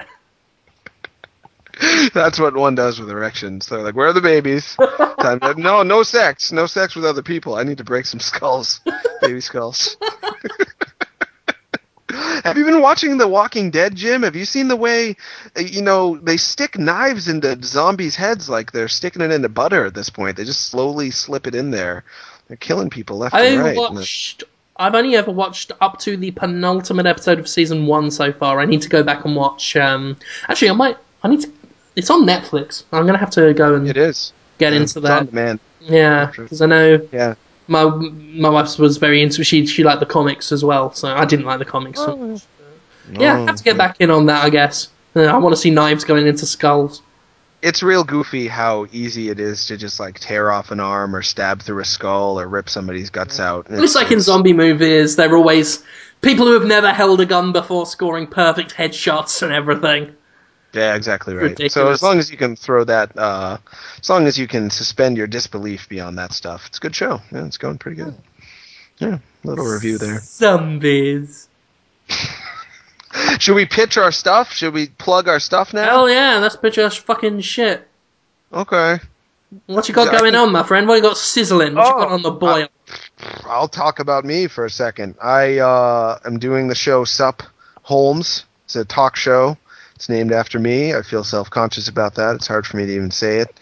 But, yeah, that's what it's called, Sup Holmes. And it is on Twitch TV/Destructoid on Sunday at 1 p.m. Pacific Standard Time, 4 p.m. Eastern Standard Time. Then we put it on a podcast on Libsyn.com. You can just look that up, Libsyn and Sup Holmes. Google those two things together and you'll get the podcast.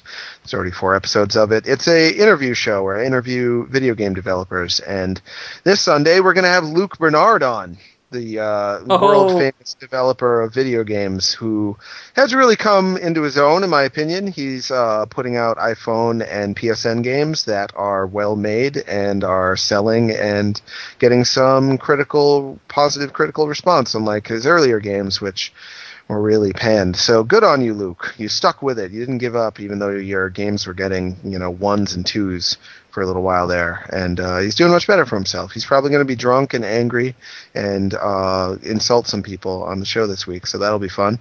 Also, talking to women about video games, that old show I used to do, I added 12 tracks to the album version of it. And there are like a million tracks on that album now. There's now 46 tracks on it. Oh, that's amazing. Two of them are you, Jim. You have 2 tracks on there. That is too many. No, people like your track a lot. And there's a track about you on there too by Everett Fortner. Anyway, so yeah, that's on sale for 99 cents. I'm putting on sale this week for cheap to celebrate the fact that the composer for Twisted Pixel goes by the stage name Chainsaw. He did his own cover of the song, which is really quite beautiful. It's very Twin Peaks-ish. It's kind of creepy and affectionate at the same time, which is what I think Twin Peaks is like. So to support him, I recorded a bunch of songs myself that are sometimes good. I did a cover of Enter Sandman. You Could Be Mine. They're only 10-second covers, but I think that's all you really need. Some other people contributed songs to it. It's a lot of music for 99 cents. So go on bandcamp.com and look up Talking to Women About Video Games album. Just buy it. It's like 2 cents a song. Jesus Christ. What more do you want? Just give it a shot. Just do it. 99 cents.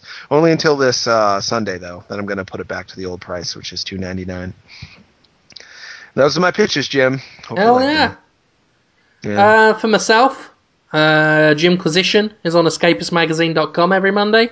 Unlike Jonathan Holmes, I don't feel self-conscious about naming a show after myself. I am arrogant enough to believe that is perfectly acceptable. This week, I continued my discussion about gay romance options in Mass Effect 3, because the gay erotic fanfiction I wrote was considered too subtle to some people. So I laid it out for them and explained, why homosexuality and paedophilia are not the same thing.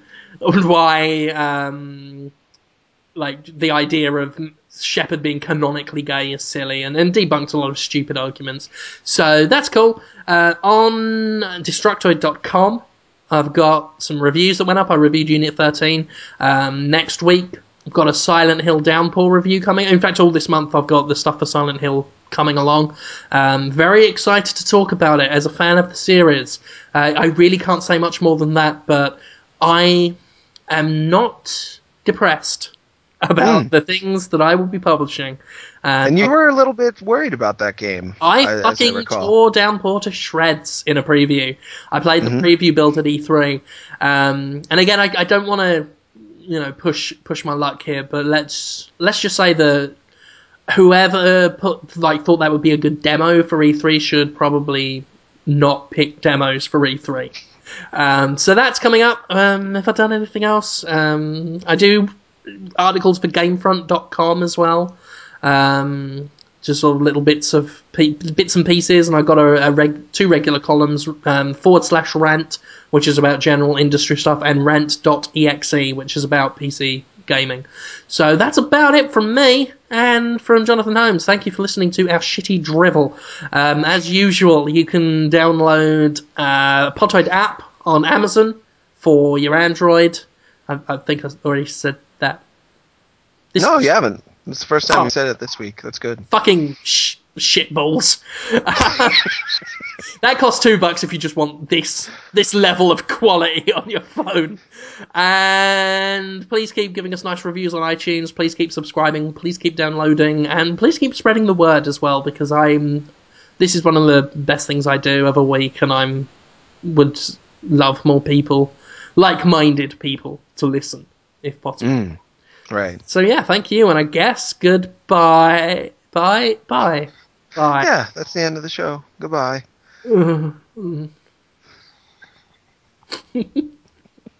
Slightly aroused at the end for no reason. Yeah. Yeah.